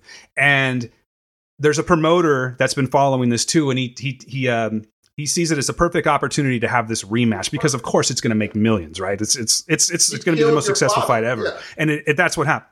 Yeah, you killed your father. I mean, what's better than a vengeance fight? You know what I mean? And so Adonis is pretty much feeling like he's on top of the world. Nothing's going to beat him. And he goes into this a little quickly. I'm not going to give you the breakdown because if I start talking about this one, I'm going to give you every goddamn spoiler in it. And I don't want to do that to you. But I'm going to switch my gears a little bit just so I don't go down that road. But I'm going to tell you, not only did I think that Michael B. Jordan did a fantastic job in this, dude, I was actually surprised at how well Dolph Lundgren did in this movie. This is a movie where I felt equally, there's equal parts here. I felt so much for Adonis and, of course, Rocky, and, of course, Tessa Thompson, who plays Bianca in the movie. But, dude, you really... Double dude. But you really feel for the Dragos in this one, man. And I'm not going to say why, but I'm going to tell you this. I want, as much as I think that this movie was wrapped up nicely and you could literally stop making these movies now, I don't think it's going to happen. And I have a feeling that eventually they're going to end up making a Drago movie, and they need to be careful with this because this movie ended so perfectly. You could just walk away and be like, wow, that was wonderful. But you'll know what I'm talking about when you see it. You're going to feel like, oh, but the Dragos, you know, and I'm not saying whether they win or lose by that matter. It's just because I'm not even talking necessarily about the boxing part of this. I'm talking about the family dynamic of what. See, Ivan Drago has been so disgraced for 30 years. He just fell from grace. Like he's not respected anymore. He's a bit of a pariah, if you will, but he has taken all that time and focus, and he's really, really hard on his son, but he's trained this massive beast, man. That Florian Montaño, he does this thing, dude. I think it's even in the commercial, so I don't even really feel like it's a spoiler, but he's doing push-ups during his training. And you know those battle ropes? He does this push-up, and then he like flips the battle ropes and then comes back down on his fist. It's like the dopest shit ever. This guy is a fucking specimen. But it's a fantastic movie, man. I have to go back and see it again. I want to just sit here and just give you every single spoiler, guys. In fact, if anyone ever wants to do a full-on... Maybe, Steve, if you will, as a favor to me, I want you to watch this movie, and then we can come back and really, really break this one down, dude. Because I'm going to watch it on Saturday. That's what I wanted to do in the first place. I was actually going to just like postpone. Maybe I'll do that. Maybe I'll come back to it. But I'll just give you kind of like the quick one on this here. But yeah... As far as Rocky movies go and the whole franchise, I think it's very much up there, but you have to understand that I've got a love for Rocky IV. I don't even know if it's necessarily the best Rocky movie, but it is my favorite Rocky movie. And the way that Michael B. Jordan struggles in this movie and the things that he and Tessa Thompson go through, I keep calling her Tessa Thompson because that's her real name, but Bianca is who I'm getting at. The struggle that they go through in this movie. Phylicia Rashad, again, is fantastic. The Creed family is fantastic in this movie. But, the struggles that he goes through, you just really, really feel for him. But there's this whole other dynamic going on, man, with the Dragos, where you're just like, oh my God, like, you know, because he was he was a machine in Rocky IV. He was just this Russian machine, and he was totally the bad guy. And when you put it into the context of when the movie came out, and again, what we were dealing with, America was dealing with Russia, you know, you have a villain. But this puts him as a person. It really just, it humanizes him, and it humanizes his son. And there's some surprises in this here that I just did not see coming. But what I was getting at is I left the movie in tears, not because of the boxing match. It was there's a family dynamic going on here that I did not expect to see. And I don't know if I was just, because, you know, Gail and I went out and we had sushi. We made a date out of it. We had some sushi that night, had a couple of drinks, went into the movie ready to go. So maybe was it the alcohol? You get all emotional, G. You get all emotional when you drink. Get out of here. You don't even drink with me. What are you talking about? You're talking shit right now. You're talking out of your group circle right now. But man, no, seriously. In all seriousness, there was just something that happened. I'm that invested in these movies, Steve, that when the last scene happens, I grabbed Gail by her knee. She's like, after we were driving home, she's like, you grabbed me by the damn knee. And I had tears streaming down my face, man. It doesn't happen a lot in movies. I know we say things, oh, that movie made me tear up or whatever. This movie had literal tears, multiple tears. I was streaming down my face. I felt like the biggest douche when I walked out of it. See, I want to see if this makes me cry like Bohemian did. It's not going to make you cry because you're not invested in Rocky movies. Like, you've got to be invested in Rocky movies to get this. And I honestly think that makes perfect sense. This is something that I've been following since I was a little kid.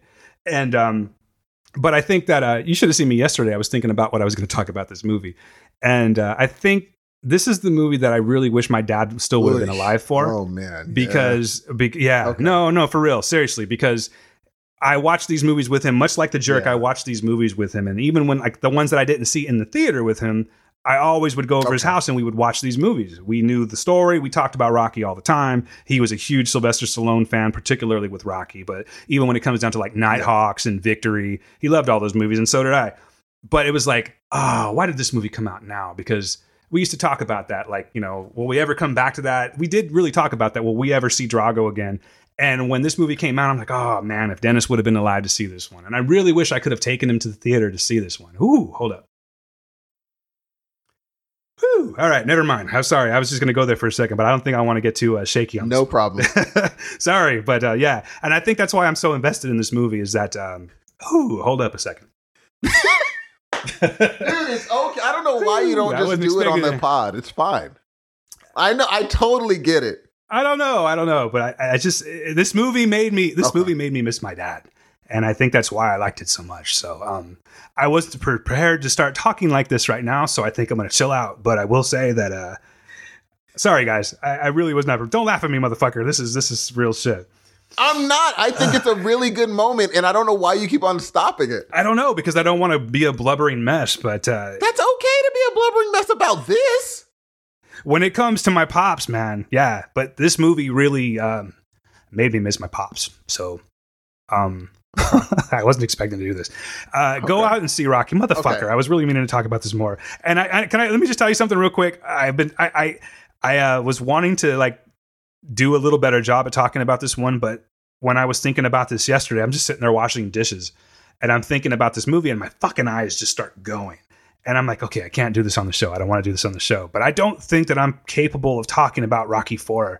A Rocky series, anything that has to do with my pops, man, where we had that bonding like that, it's just really hard for me to do. So guys, yeah, this is me. I'm kind of crying right now. So please go see Rocky. Excuse me, I can't even talk anymore. Let me get my shit together for a second. Go see Creed 2. I don't expect you guys to have this blubbering thing that I'm having right now, but that's how much these movies mean to me, and I love the way that it wrapped up. And if they never made another movie again in the Rocky franchise, I think this was the one to end it on because it ends perfectly. The final shot of Rocky looking at the ring is nothing short of iconic. And you'll see what I'm talking about when you see this one. Like, pay attention. But another thing that we could talk about is that I think was a difference from the other movies was that, when you see Rocky movies, you see them, they were over the top, to say the least. Yes. I mean, these things would not happen in real life. They just wouldn't happen in real life. I think that Creed, particularly Coogler, started this where he made the movies a little more realistic. And in this one in general, the movies are this is just a very realistic movie. Like, this could totally happen. It has a formula that goes with the other Rocky movies, whereas Creed didn't. And I'll give props to Coogler for that because he did step out of that realm. This one's directed by Steven. I think I'm a little better now. Let me just take a quick breath. Whew. I'm sorry, folks. So the director is Stephen Capel Jr., and he does a fine job with this movie. He really does. I think that I'd like the way Coogler directs a little bit more, and the way that he illustrates the whole story.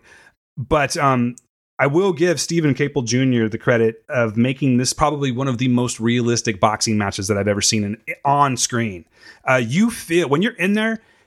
Like, when you would watch a Rocky movie, the music that I was playing before it's so intense and you're just all like wrapped up in it. And like when I saw Rocky IV in the 80s, it was just a different time. People were literally, I was in the front, not the front row, I was under the first night is what I was going to say. And people were literally standing up in their seats and like swinging and cussing at the screen. It was like nothing that I've ever seen before. And perhaps that's why I like that one the most.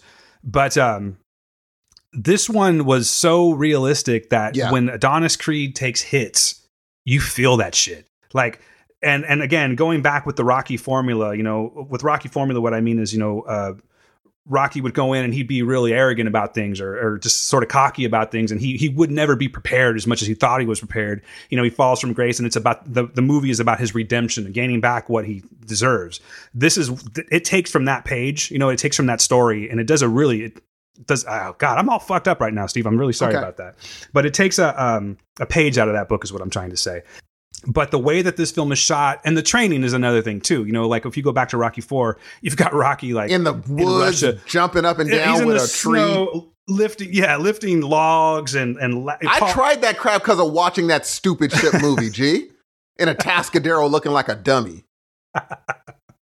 Yeah, I mean, it's great, you know, and you've got the Survivor soundtrack, you know, the Survivor songs on it. Man, I can't believe how much that fucked me up right now. I'm really sorry, you guys.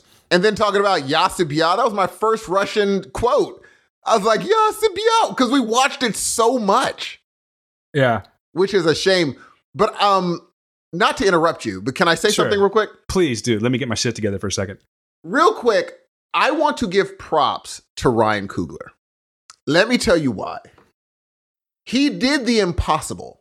What people thought was impossible, what I thought was impossible, so long that you had to convince me to watch it. Because I said, no, it's impossible. You can't bring this back. It's over. The fact that he not only brought it back, but he brought it back enough for it to now have a sequel. That is an impossible feat. And he did the impossible. And I was just like, that is pretty when you really think about it, that is insane. No one thought that would happen. And maybe it's partly Michael B. Jordan. Maybe it's because he picked the perfect person to be him. Maybe that has something to do with it. But regardless, the fact that most people would have ran away from this project, would have said, hell no. Because remember, he had to convince Stallone to be. Stallone was kind of even like, ugh, this could be bad, man. Yeah. But I mean, when you have Stallone read your script and he was like, wait a minute, this can be something. And not only that, but say, now it's so good that if you left it and you didn't have anything to do with it, you have paved a road that I paved in the beginning. You repaved it well enough where we can keep rolling. Bruh, he did the impossible. He did the impossible. So I'm just like, the fact that you convinced me to watch the first one and now you're saying, no, the road paved was well enough to make a sequel. Because sometimes you try to get that money grab and it doesn't work out too well. You're telling me that no. It was well worth it. And so I can't wait to see. Mind you, I was going to see it anyway, but after what you've just told me, I'm in, dude. I am going to watch it. I mean, but who wouldn't want to watch, not Apollo, but you are watching Creed versus Drago in a way, again. Who doesn't want to watch that? And that's the thing, too, without giving any spoilers or anything like that. There are some, if you're a true Rocky fan, pay attention during the fights. You're going to see some awesome Easter eggs. And that's all I'm going to say about it. Can't wait. I would recommend watching Rocky 4 and then going to see Creed 2, because there's just these little things that happen in the movie that are total throwbacks to Rocky 4. They're clearly Easter eggs and they're fantastic. Super subtle, but you're like, oh shit. And I'm going to leave it at that. I can't wait. This movie is for Rocky fans, man. I don't know. There are people out there that are just non-Creed fans. Maybe they just thought that should have been it. Personally, I think it was a perfect extension of the franchise. And as much as I want to see these movies just keep being made, if they stopped right now, they stopped at the perfect spot. But again, dealing with like father and son shit, man, this movie really, really got me. And you just heard what I just did. Yeah. You should have seen me that night. I was a fucking mess, seriously. But yeah, that poster is crazy. When I saw the poster for Creed 2, I was like, oh my God, that is a dope poster with just Michael B. Jordan sitting there in the shadows. What the crap, dude? Like this, and dude, he looked humongous. I was like, did he get that much bigger? That's what I was going to get at. Like, you see, at least this is what I saw. Because, again, it's got the Rocky formula. You're going to have 2 fights in this, and that's all I'm going to say about it. But from the first fight to the second fight, because much like Rocky he movies, gained like 20 pounds, I heard. Yeah, he goes harder for these movies. That's what I was getting at. You know, you have those that Russia training scene, right? It's over the top. Let's face it, it's over the top. No pun intended. In this one here, hey, check it out. You got me. That's a Stallone reference. If you little kids don't know what he's talking about, I guarantee no one knew. People were like, "What?" Some people knew. You knew that you want to meet me halfway across the sky. Oh, stop it, Steve. We've gone too far. What I was going to get at is that there's a training scene, much like that, but it's not over the top. This could go down. Yes. Rocky takes him to this area. Yes. I don't even say where, because you know what? Enjoy the movie. It's still so new. I don't want to give you that yet. But Rocky takes him to this area to get that final training on, and it's very realistic versus what you're used to seeing, where he's climbing mountains, going Drago, Yes. you know, that kind of thing. But yeah, this whole movie was fantastic, man. I just think that there could be nobody better to play Creed, Adonis Creed, than Michael B. Jordan. And the fact that Sylvester Stallone is still kicking and giving us these fantastic movies and still putting in the performance that he's able to put in was amazing. And now this was the case in Creed 2, but you know, the character of Duke, who was Apollo Creed's trainer, Yes. who eventually started helping out Rocky, his son's in it, and he was in the other one too. But they just do such a fine job of tying it all together and not making it go so far off that, you know, you're like, you can't even buy into it anymore. You know what I mean? Yes. And the fighting is a lot better too, because it's not so unrealistic. Like, this shit could really happen the way that they were fighting. There was times in Rocky 4, I was just watching it yesterday, and it's like, they would have stopped it. They would have stopped this fight a million years ago. Yeah. You know what I mean? Like, this just wouldn't happen. Yeah. I don't care what decade you're in, but it's just a much more realistic thing. And here's the deal, dude. Whoever was training Michael B. Jordan for this role clearly is a masterful boxer, because he looks like a boxer in this movie. Like, it's not, I've seen movies where you see an actor playing a boxer is what I'm getting at. Yes. And even with Stallone, you know, he was Rocky, so you got to give him his props. But the way that whoever trained Michael B. Jordan to play Adonis Creed, particularly in this movie, knew their shit, because he looks like a genuine boxer in this movie. That dude is massive. He got so massive in this movie, man. I wish I could be built like that fucking guy. So I can't talk about this one enough. I'm so sorry, guys, that I kind of lost my way. Don't apologize. You know what's funny? Can I go on a little tangent? Sure, tangent away. So this week at work, there was a person that I met. He's never going to hear this, but I will not say his name. It was a doctor friend. You know how I talk to everyone, and we struck up a conversation. He was a husband of a doctor, and we were just talking, you know, getting into each other's lives, and you know, we just going about, you know, whatever. And I, you know, brought up the fact that men don't cry enough, and he stopped and he looked at me. He's like, you know, you're right. He's like, we really don't. I'm like, if you can laugh and you can feel fear. I was like, that's why I think people go to Halloween Horror Nights, is because we have to feel something. That's as close to a feeling as we're going to allow to get in public. And so later on, he was talking to me about his brother who had passed away, and he started crying. And his wife was like, oh, and he just starts weeping. And he tells me, and he's like, you know, I'm only doing this because I know you're okay with it. I was like, damn. I was like, so if he ever told the story any other place, he'd probably hold it in. But he's like, I'm only letting this out because I know you're okay with it. I was like, we need to be a world that's okay with that. If we're not that world, then what's the point? I'll be honest with you, and I think that Steve would agree with me. I'm talking to you folks that are listening right now. I think in any other situation, I would have said, Steve, let's cut. And let me try that one more time. I know I would have done that. But because of why I kind of lost it right there, and trust me, I could lose it a lot more. But when it comes to my pops, that's just all out of respect. Course. I miss that man more than anything. I'm going to stop. I'm going to stop. And you know what it is? It's the fucking holidays that are getting me, Steve. Of course. And the thing is, man, we're going to stop talking about it. But here's what I'll say. To talk about Creed. We'll take it back to Creed. Watching Creed 1, now it wasn't like a tearful thing, but it gave me chills when I saw Creed running down the street with the motorcycles, because it made me feel like I was a part of the Rocky series now. Yeah, well, it's a take on that. It was a take on the original Rocky series too, you know? Exactly, but now it's he wouldn't run with a bunch of people running around him. In his hood, that's what happens. And I was like, Coogler did such a subtle thing. And it's about Rocky now being introduced to this subtle difference of even their conversations. He had to get used to how Creed worked.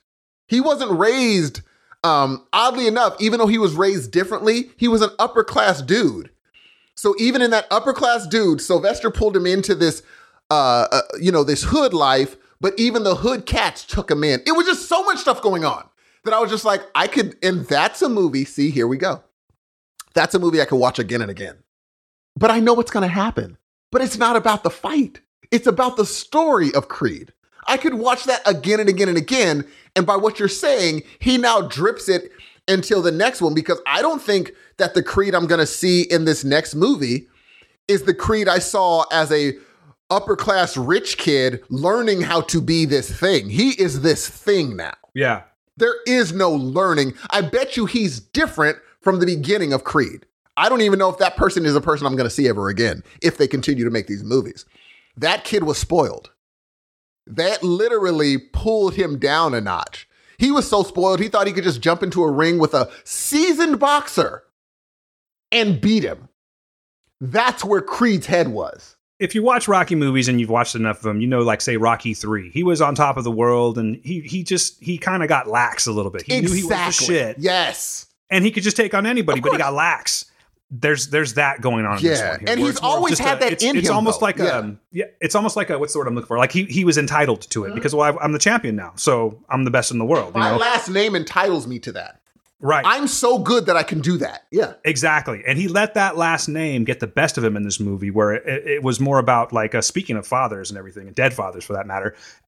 He let his emotions get in the way of what he was really like. He lost focus. He loses focus in this movie, much like the formula. That's what I'm getting at. It's the formula of Rocky. He loses focus, but when he gains it back, it's just so goddamn good, man. I don't want to say any more about it, but I do want you to see this, and hopefully we can talk about this again. I can't freaking wait. I'm hoping that he's like, hey, you gotta lose the woman. You have to, because you gotta focus, bruh. But you can't tell me if he does. But in my brain, I'm like, hey, in order to focus, you gotta dip. You gotta leave all of that stuff in order to beat Drago. Even though I know what already happens in the movie has already happened, in my brain, I'm like, hey, if you're gonna beat Homeboy, you need to live all that crap. I'm talking about, you got to leave the woman. You got to leave your moms. You got to stop talking to everybody. Go into the cabin like freaking Sylvester did, or totally secluded. Yeah. And get ready, because Homeboy is no joke. And so I can't wait to see it, because in my brain, I've already created a thought process. And I'll tell you this, you're not that far off. I won't tell you how, but there is that element, but there's a whole thing that they've added to this movie that's reminded me, okay, so let's take it back to another Rocky movie. Let's go to Rocky 2. In Rocky 2, and I can't say spoilers, this movie's so goddamn old, but in Rocky 2, Adrian is pregnant, and she goes into a coma. Yes. And so like she goes into a coma, and when she comes back out of it, you know, she's like, there's just one thing I want you to do for me, Rocky. Like, what's that? Win. You know what I'm saying? there's that kind of thing that's going on in this one. Like but that. There's a dynamic that's going on with him with Adonis and Bianca. I won't tell you their story, but he's really dealing with some real life shit in this movie. So he's got, not only does he have the outcome of the first initial bout to deal with, and I won't get into what happens in this one here, but it's fucking graphic. He's dealing with that. He's trying to just deal with himself as a man, but now he's got this whole other element that's going on between him and Bianca. And the way it's just masterfully done, dude. And I'm not even giving it like the credit, because it's just part of the Rocky franchise. You know what I'm saying? Like, okay, can we say this officially? That the next episode, people, I'm speaking on behalf of Dan. I might be wrong. He'll correct me if I am. But the Creed talk is going to have spoilers at the end too. Because this is a big deal. Yeah, this is a big deal. And it wasn't a big deal before Creed for me. Well, let me change that. Rocky 4 was always a big deal for me. I don't know why I like that movie so much, but every time it came on, I'd watch it. I could almost recite certain parts of that movie because I thought it was so cool, even though there were wild swings at the end where no one swings like that. Right. That's the one thing kind of Coogler did different is, no, you guys are going to act like boxers. Yes, exactly. We're going to fight like boxers. And so, but I loved the fact there has very rarely been a evil quote, the likes of which a Russian who we were, I'm sure at the time, scared of because we knew nothing about them really. For me, I didn't. I just knew this was a beast of a man. And then homegirl, what was her, Bridget Nelson? She looked... Yeah, Nielsen. Yeah, Nielsen. And so when he says, looks up, looks down at homeboy, hugely rocked out, and he says, if he dies, G. Who doesn't root for the beating of that man? Yeah. Who doesn't root for the beating of that man? There's something, you're totally right about that. But now, and I recommend, Steve, I'll try and find a way to get one to you if you don't have Rocky 4 in your catalog, man. But oh, by the way, guys, just because I'm that guy that's going to let this thing like make me spend money, I just wanted to, this is how bad I am. Like I've already had these movies, right? But I wanted them for my Apple TV. So no plug for Apple TV or anything like that. But just in case you're interested, you can actually buy the whole Rocky bundle for $29.99 right now on Apple. Yeah, no, I bought the whole thing yesterday. And it's Which one was Tommy great. Guns? Ooh, now let's talk about that for just a second. That is one of the shittiest movies on the face of the earth. Okay, gee, okay, here's the thing. I saw it in the drive-in, Sunset Drive-in, San Luis Obispo with my mother. Mhm. I loved it. I hated that movie. It's hot garbage. And Maybe- even Stallone thinks it's hot garbage. I loved that movie, especially, I just thought Tommy Guns was a beast. I think if you were to sit and just, like, I know you won't do this, but if you were just to sit and watch them back to back, you would clearly see how bad this movie is. Oh, no, I guarantee compared to 4, it's bad, but I like the street fight, because that was around the time I was playing Double Dragon, so it was kind of just like, oh, they're street fighting. Yeah. Yeah, even that didn't work for me, I'll be honest with you, when I saw it. It did. Because I wanted to, by the way, this isn't even in the movie.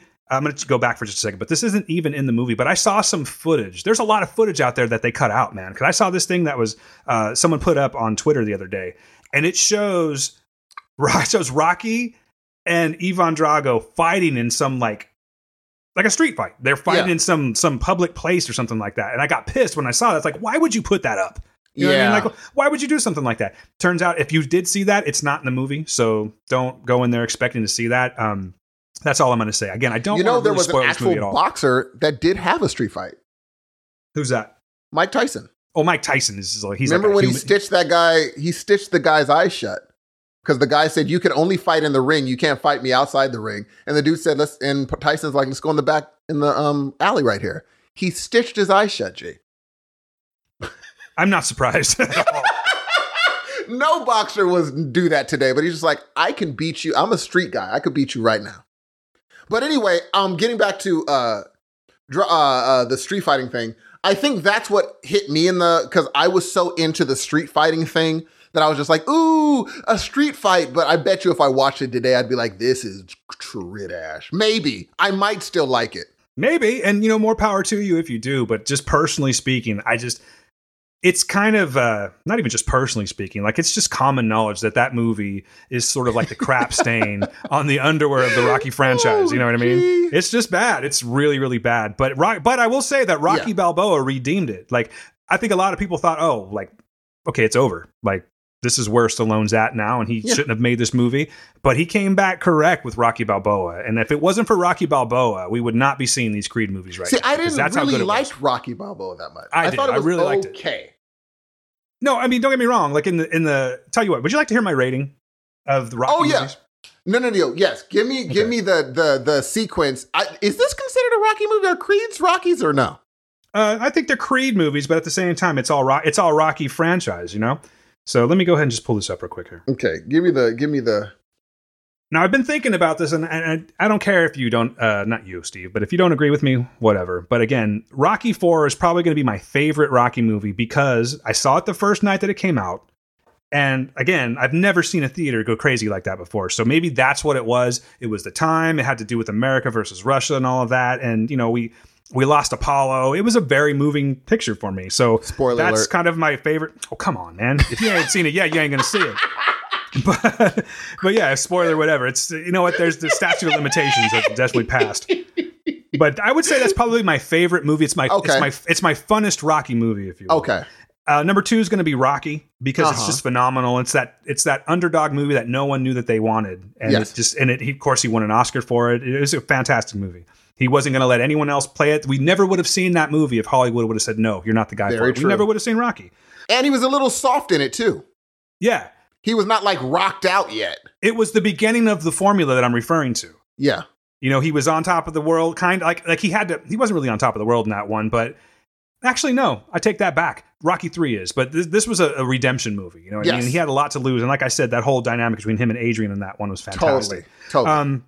And then I had to start thinking about it. And I think I will go Rocky 3 on this one. Now, there's spoilers, guys. Like, if you're that guy that's going to be like, spoilers for a 30-year-old movie, don't listen. But yes. Rocky 3 is definitely number 4 for me, and it's because we lost Mick in that one, and that was something else. I think that Clubber Lang was a fantastic character. It introduced us to Mr. T, but again, we started really getting over the top on these movies. This is when it started to go when they do these wild, massive swings where they're going fighting, flying across the thing. I'm like, oh, that's a thing. Okay. Yeah. But I mean, it gave us Mr. T, and he was fantastic in it, and that's where we first heard "I Pity the Fool." Then we had him talking to Adrian like, "Hey woman," doing that shit. I don't know if you remember. He did a big time Muhammad Ali in that.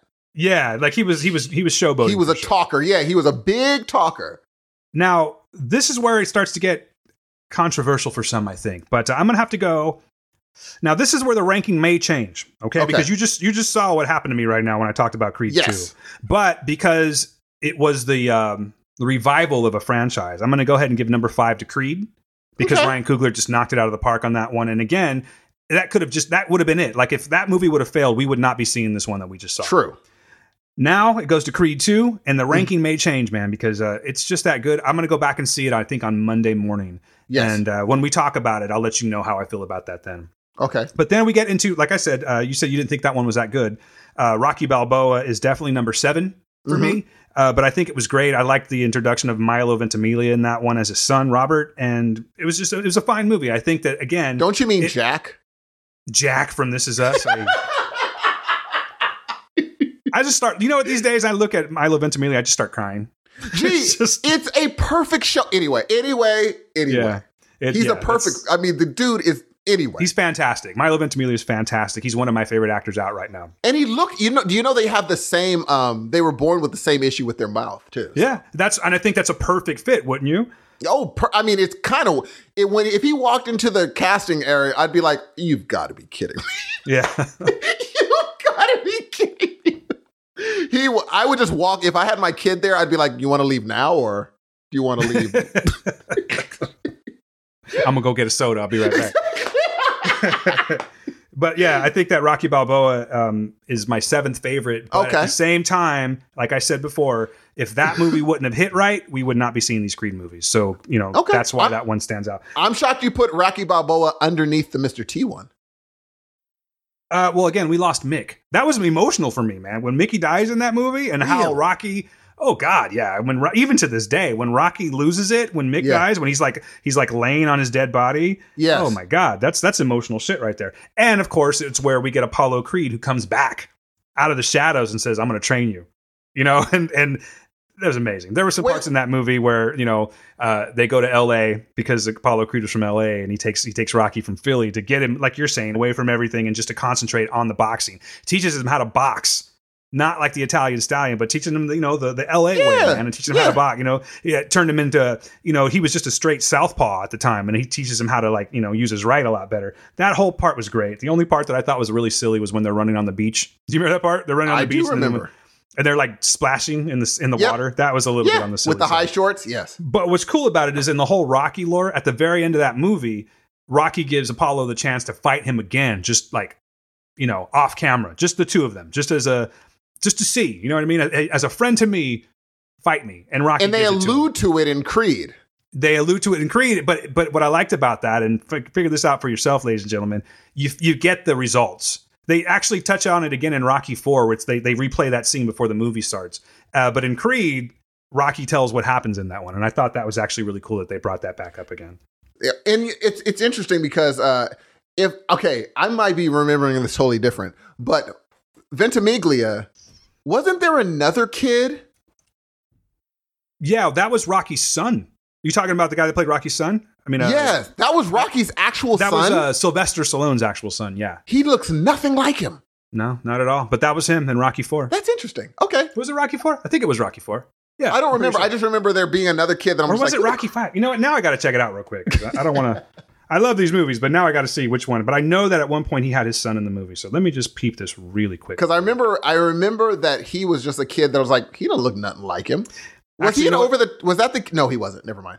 For time's sake, I just realized the time. For time's sake, I'm not going to go there. If you want to find that out, folks, that's what IMDb's for. But yes, and you know what? I got to get out of here too. So this is perfect timing. But yes, so obviously I loved Creed 2. You just saw what happened right now. You just saw me bitch up and snivel on this. Or you heard me rather. Stop referring to it like that, G? I'm just saying it happened. If anything, it's manning up and crying.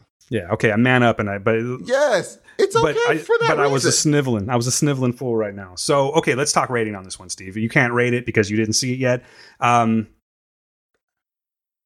think the way that I left that theater, I'm going to go ahead. What are we going to call? Okay, what's our rating on this one? Can you help me out? Let's see. I would say gloves. Yeah, I guess so. I'm going to go ahead and call them Polly's. I'm gonna give it 5. That's I'm gonna fair, give Pauly, even though he's not in this. He's not in it, but I love Pauly. So just as respect to Pauly, That's Burt true. Young's character, I'm gonna give this movie definitely. I'm gonna give it 5 out of 5 Paulys, man. Can I Because I will prejudge? watch this movie multiple times throughout my life. I guarantee it. Can I give it a prejudging? I don't know how much weight that bears, but sure, go. And for not a lot, but I heard it can get somebody pregnant still. So can I get?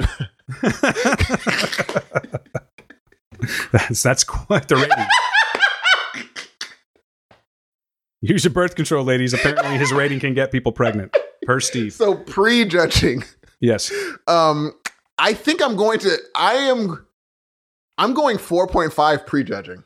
And I'm going to see if it goes. I think it's going to go up. I have a feeling because from what I've seen, again, I think it's only because I have an attachment. And what they did was they attached me to my favorite Rocky.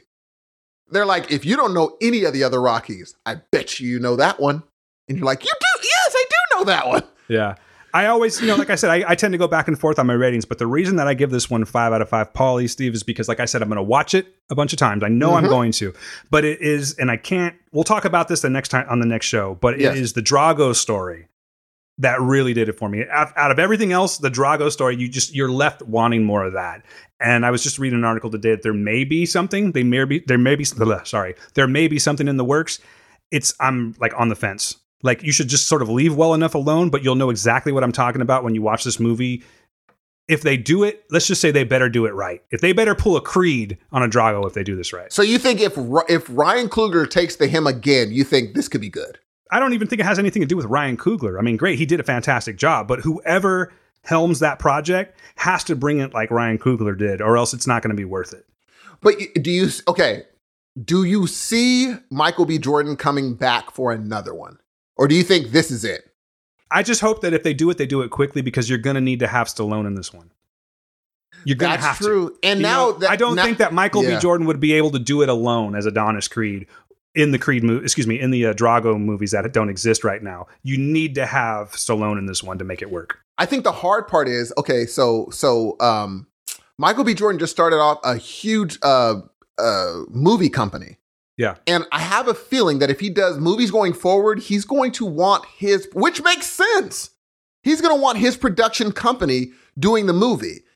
And not everyone is going to be okay with just let me co-produce this movie. They might be like, you know what? No, we kind of don't want to do that. So I have a feeling that going forward, he's going to want this money going to him with his production company.